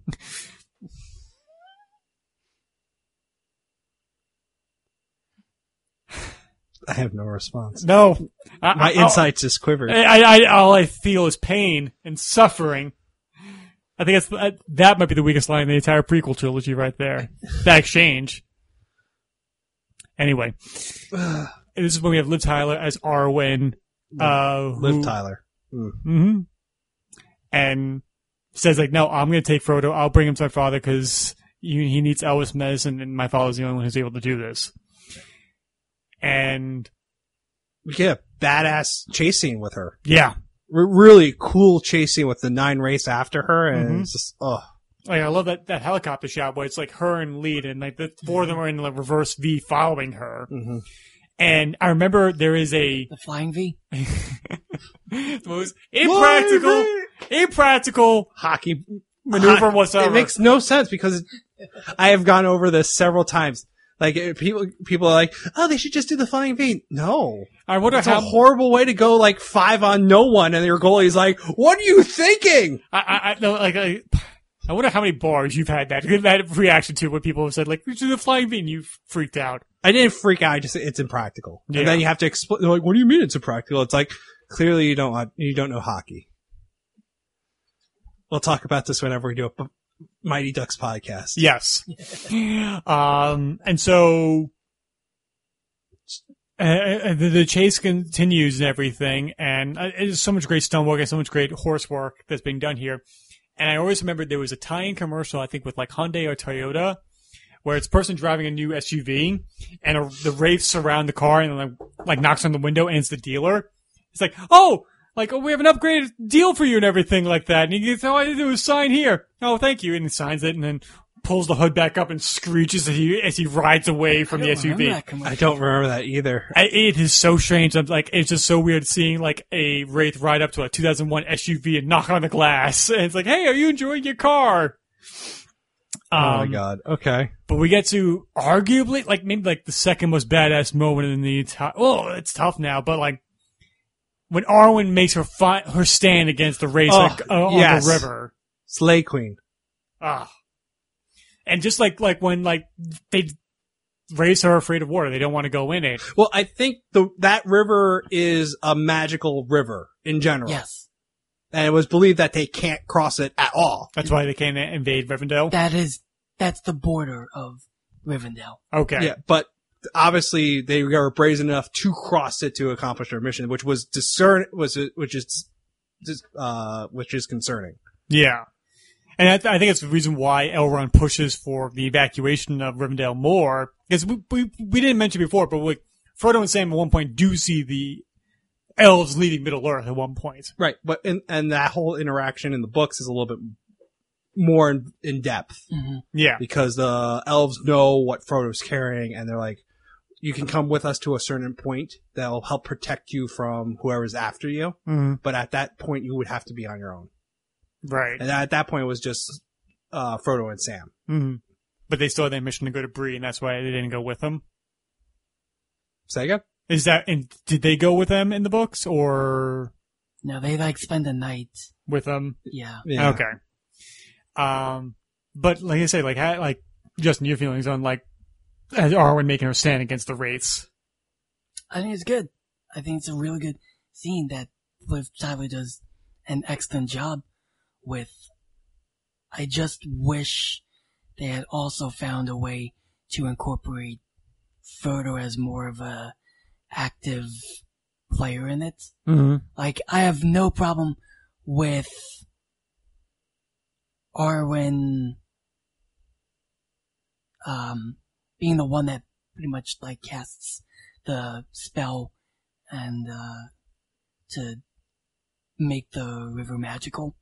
And I have no problem with her speech against the ringwraiths. I don't know. I just think in the book it was just such a pivotal character moment for Frodo that even though he's injured and he's wounded and it would be really easy for him to just give up, he still has that will to fight. Mm-hmm. That it would have been really cool if he had that moment. Yeah, Right. I agree, but without that moment, it was still a really Yes. awesome scene. Yeah. I mean, I'll never forget the line, like, when the Wraiths say, like, give us the halfling she-elf, and she takes out her sword, like, if you want him, come and claim him, and, like, cut to the close-up for that line. Yeah. Like, oh.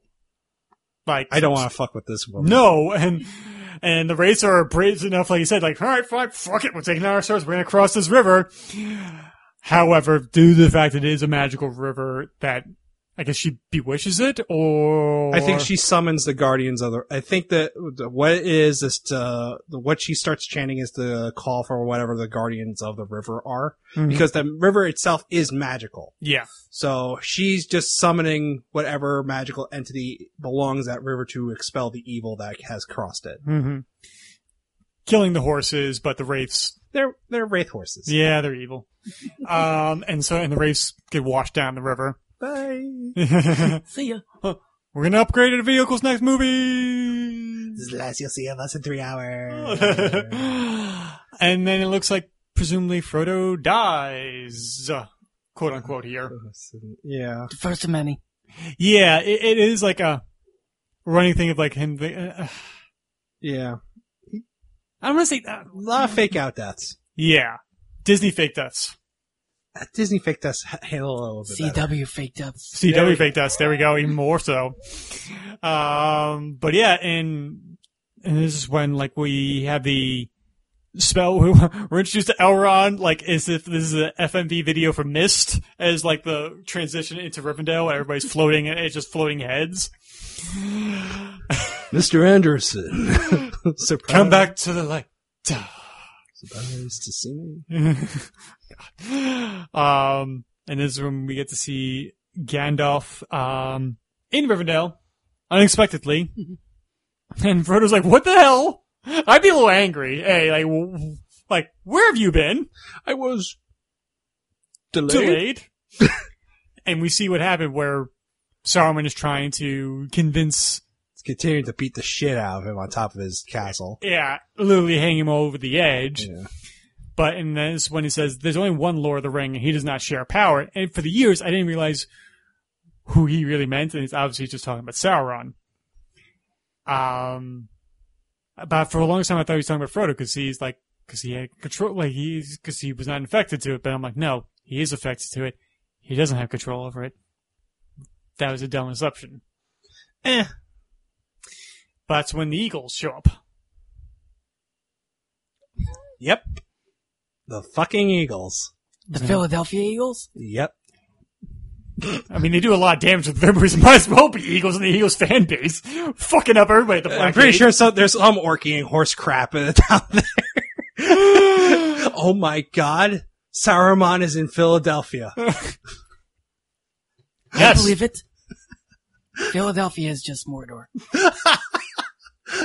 And further, where the blue elves are, the blue wizards, that's Pittsburgh. That's where the hell they're hanging out with right now. But yeah, and so I get, the Eagles, It's the biggest plot hole of the entire, even in the books, it's the biggest plot hole. It's like, but why can't the Eagles just help them? You do this one thing, we're never going to bother you ever again. Justin, would you like to chime in on this one? Okay, so first of all, even for the Eagles, bearing people on their back does, burden them. Okay. Like, he tells Gandalf, I can carry you, but only for a certain distance. Okay, fair. But the Eagles are, so outside. They're a proud race. They're a proud race, yes. Yes. But are they like a magical, are they kind of magical creatures? Or are they kind of like? Kind of. It's kind of like what's the shapeshifter in The Hobbit? Yeah, it's kind of like Bjorn. Bjorn, there, thank you. But there's mystical abilities about them, and even if they try to fly into Mordor and have Frodo just drop the ring into Mount Doom, Or they just take the ring and drop it into the Yes. fires of Mount Doom. whatever the bat creatures, whatever the winged beasts that the race end up riding, Yeah. defend Mordor. And those beasts are taken out by the destruction of Mount Doom in the end. Okay, fine, but It's thin. I'm not saying it's not. there's ways to because there's just ways you can incorporate the Eagles into the final battle other than some rescue Deus Ex mission. Machina. Yeah. I I mean, it is a plot hole. It is a plot hole, but one of the things about Tolkien's world is that everyone has defined roles. right.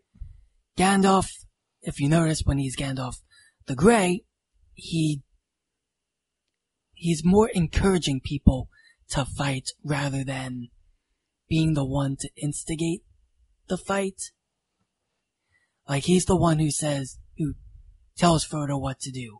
He's the one who, tries to get the Fellowship together. But he's not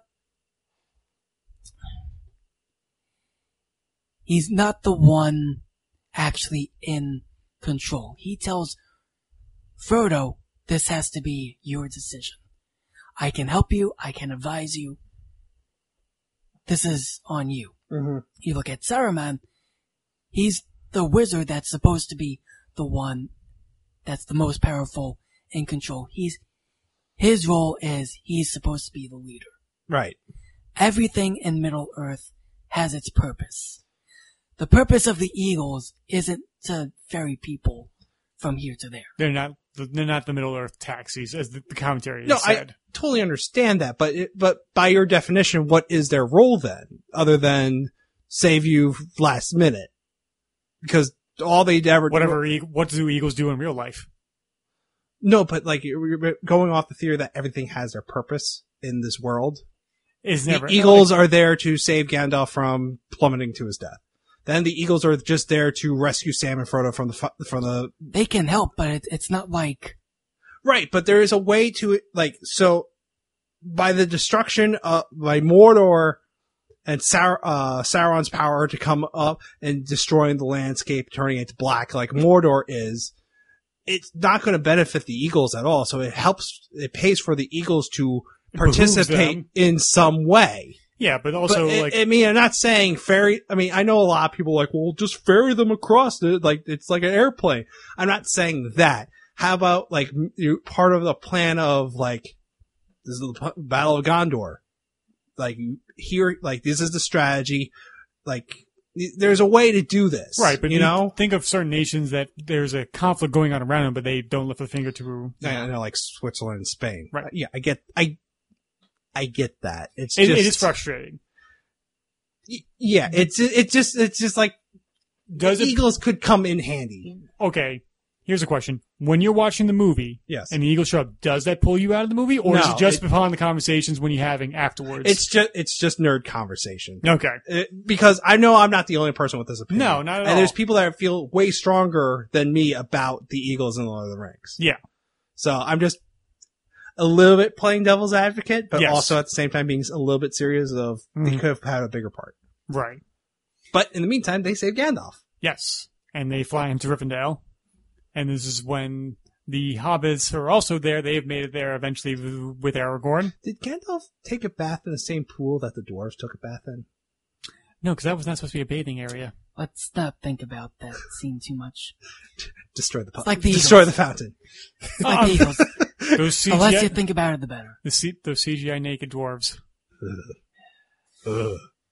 But now that everybody's at Rivendell, I think this is the right place to put a pause in this conversation because we're nearly 3 hours in and we've just gotten to Rivendell. Oh boy. And I feel like we will cut this episode in two. We will come back and we'll finish the second half of Fellowship of the Ring in another episode. Because this is going long and a few people have some stuff to do, for the rest of the day. Yes. Now, Dakota, if people want to follow you on social media and your artwork that you create on a regular basis, where can people find you? Okay, so you can find me on Instagram at DWPepe_art.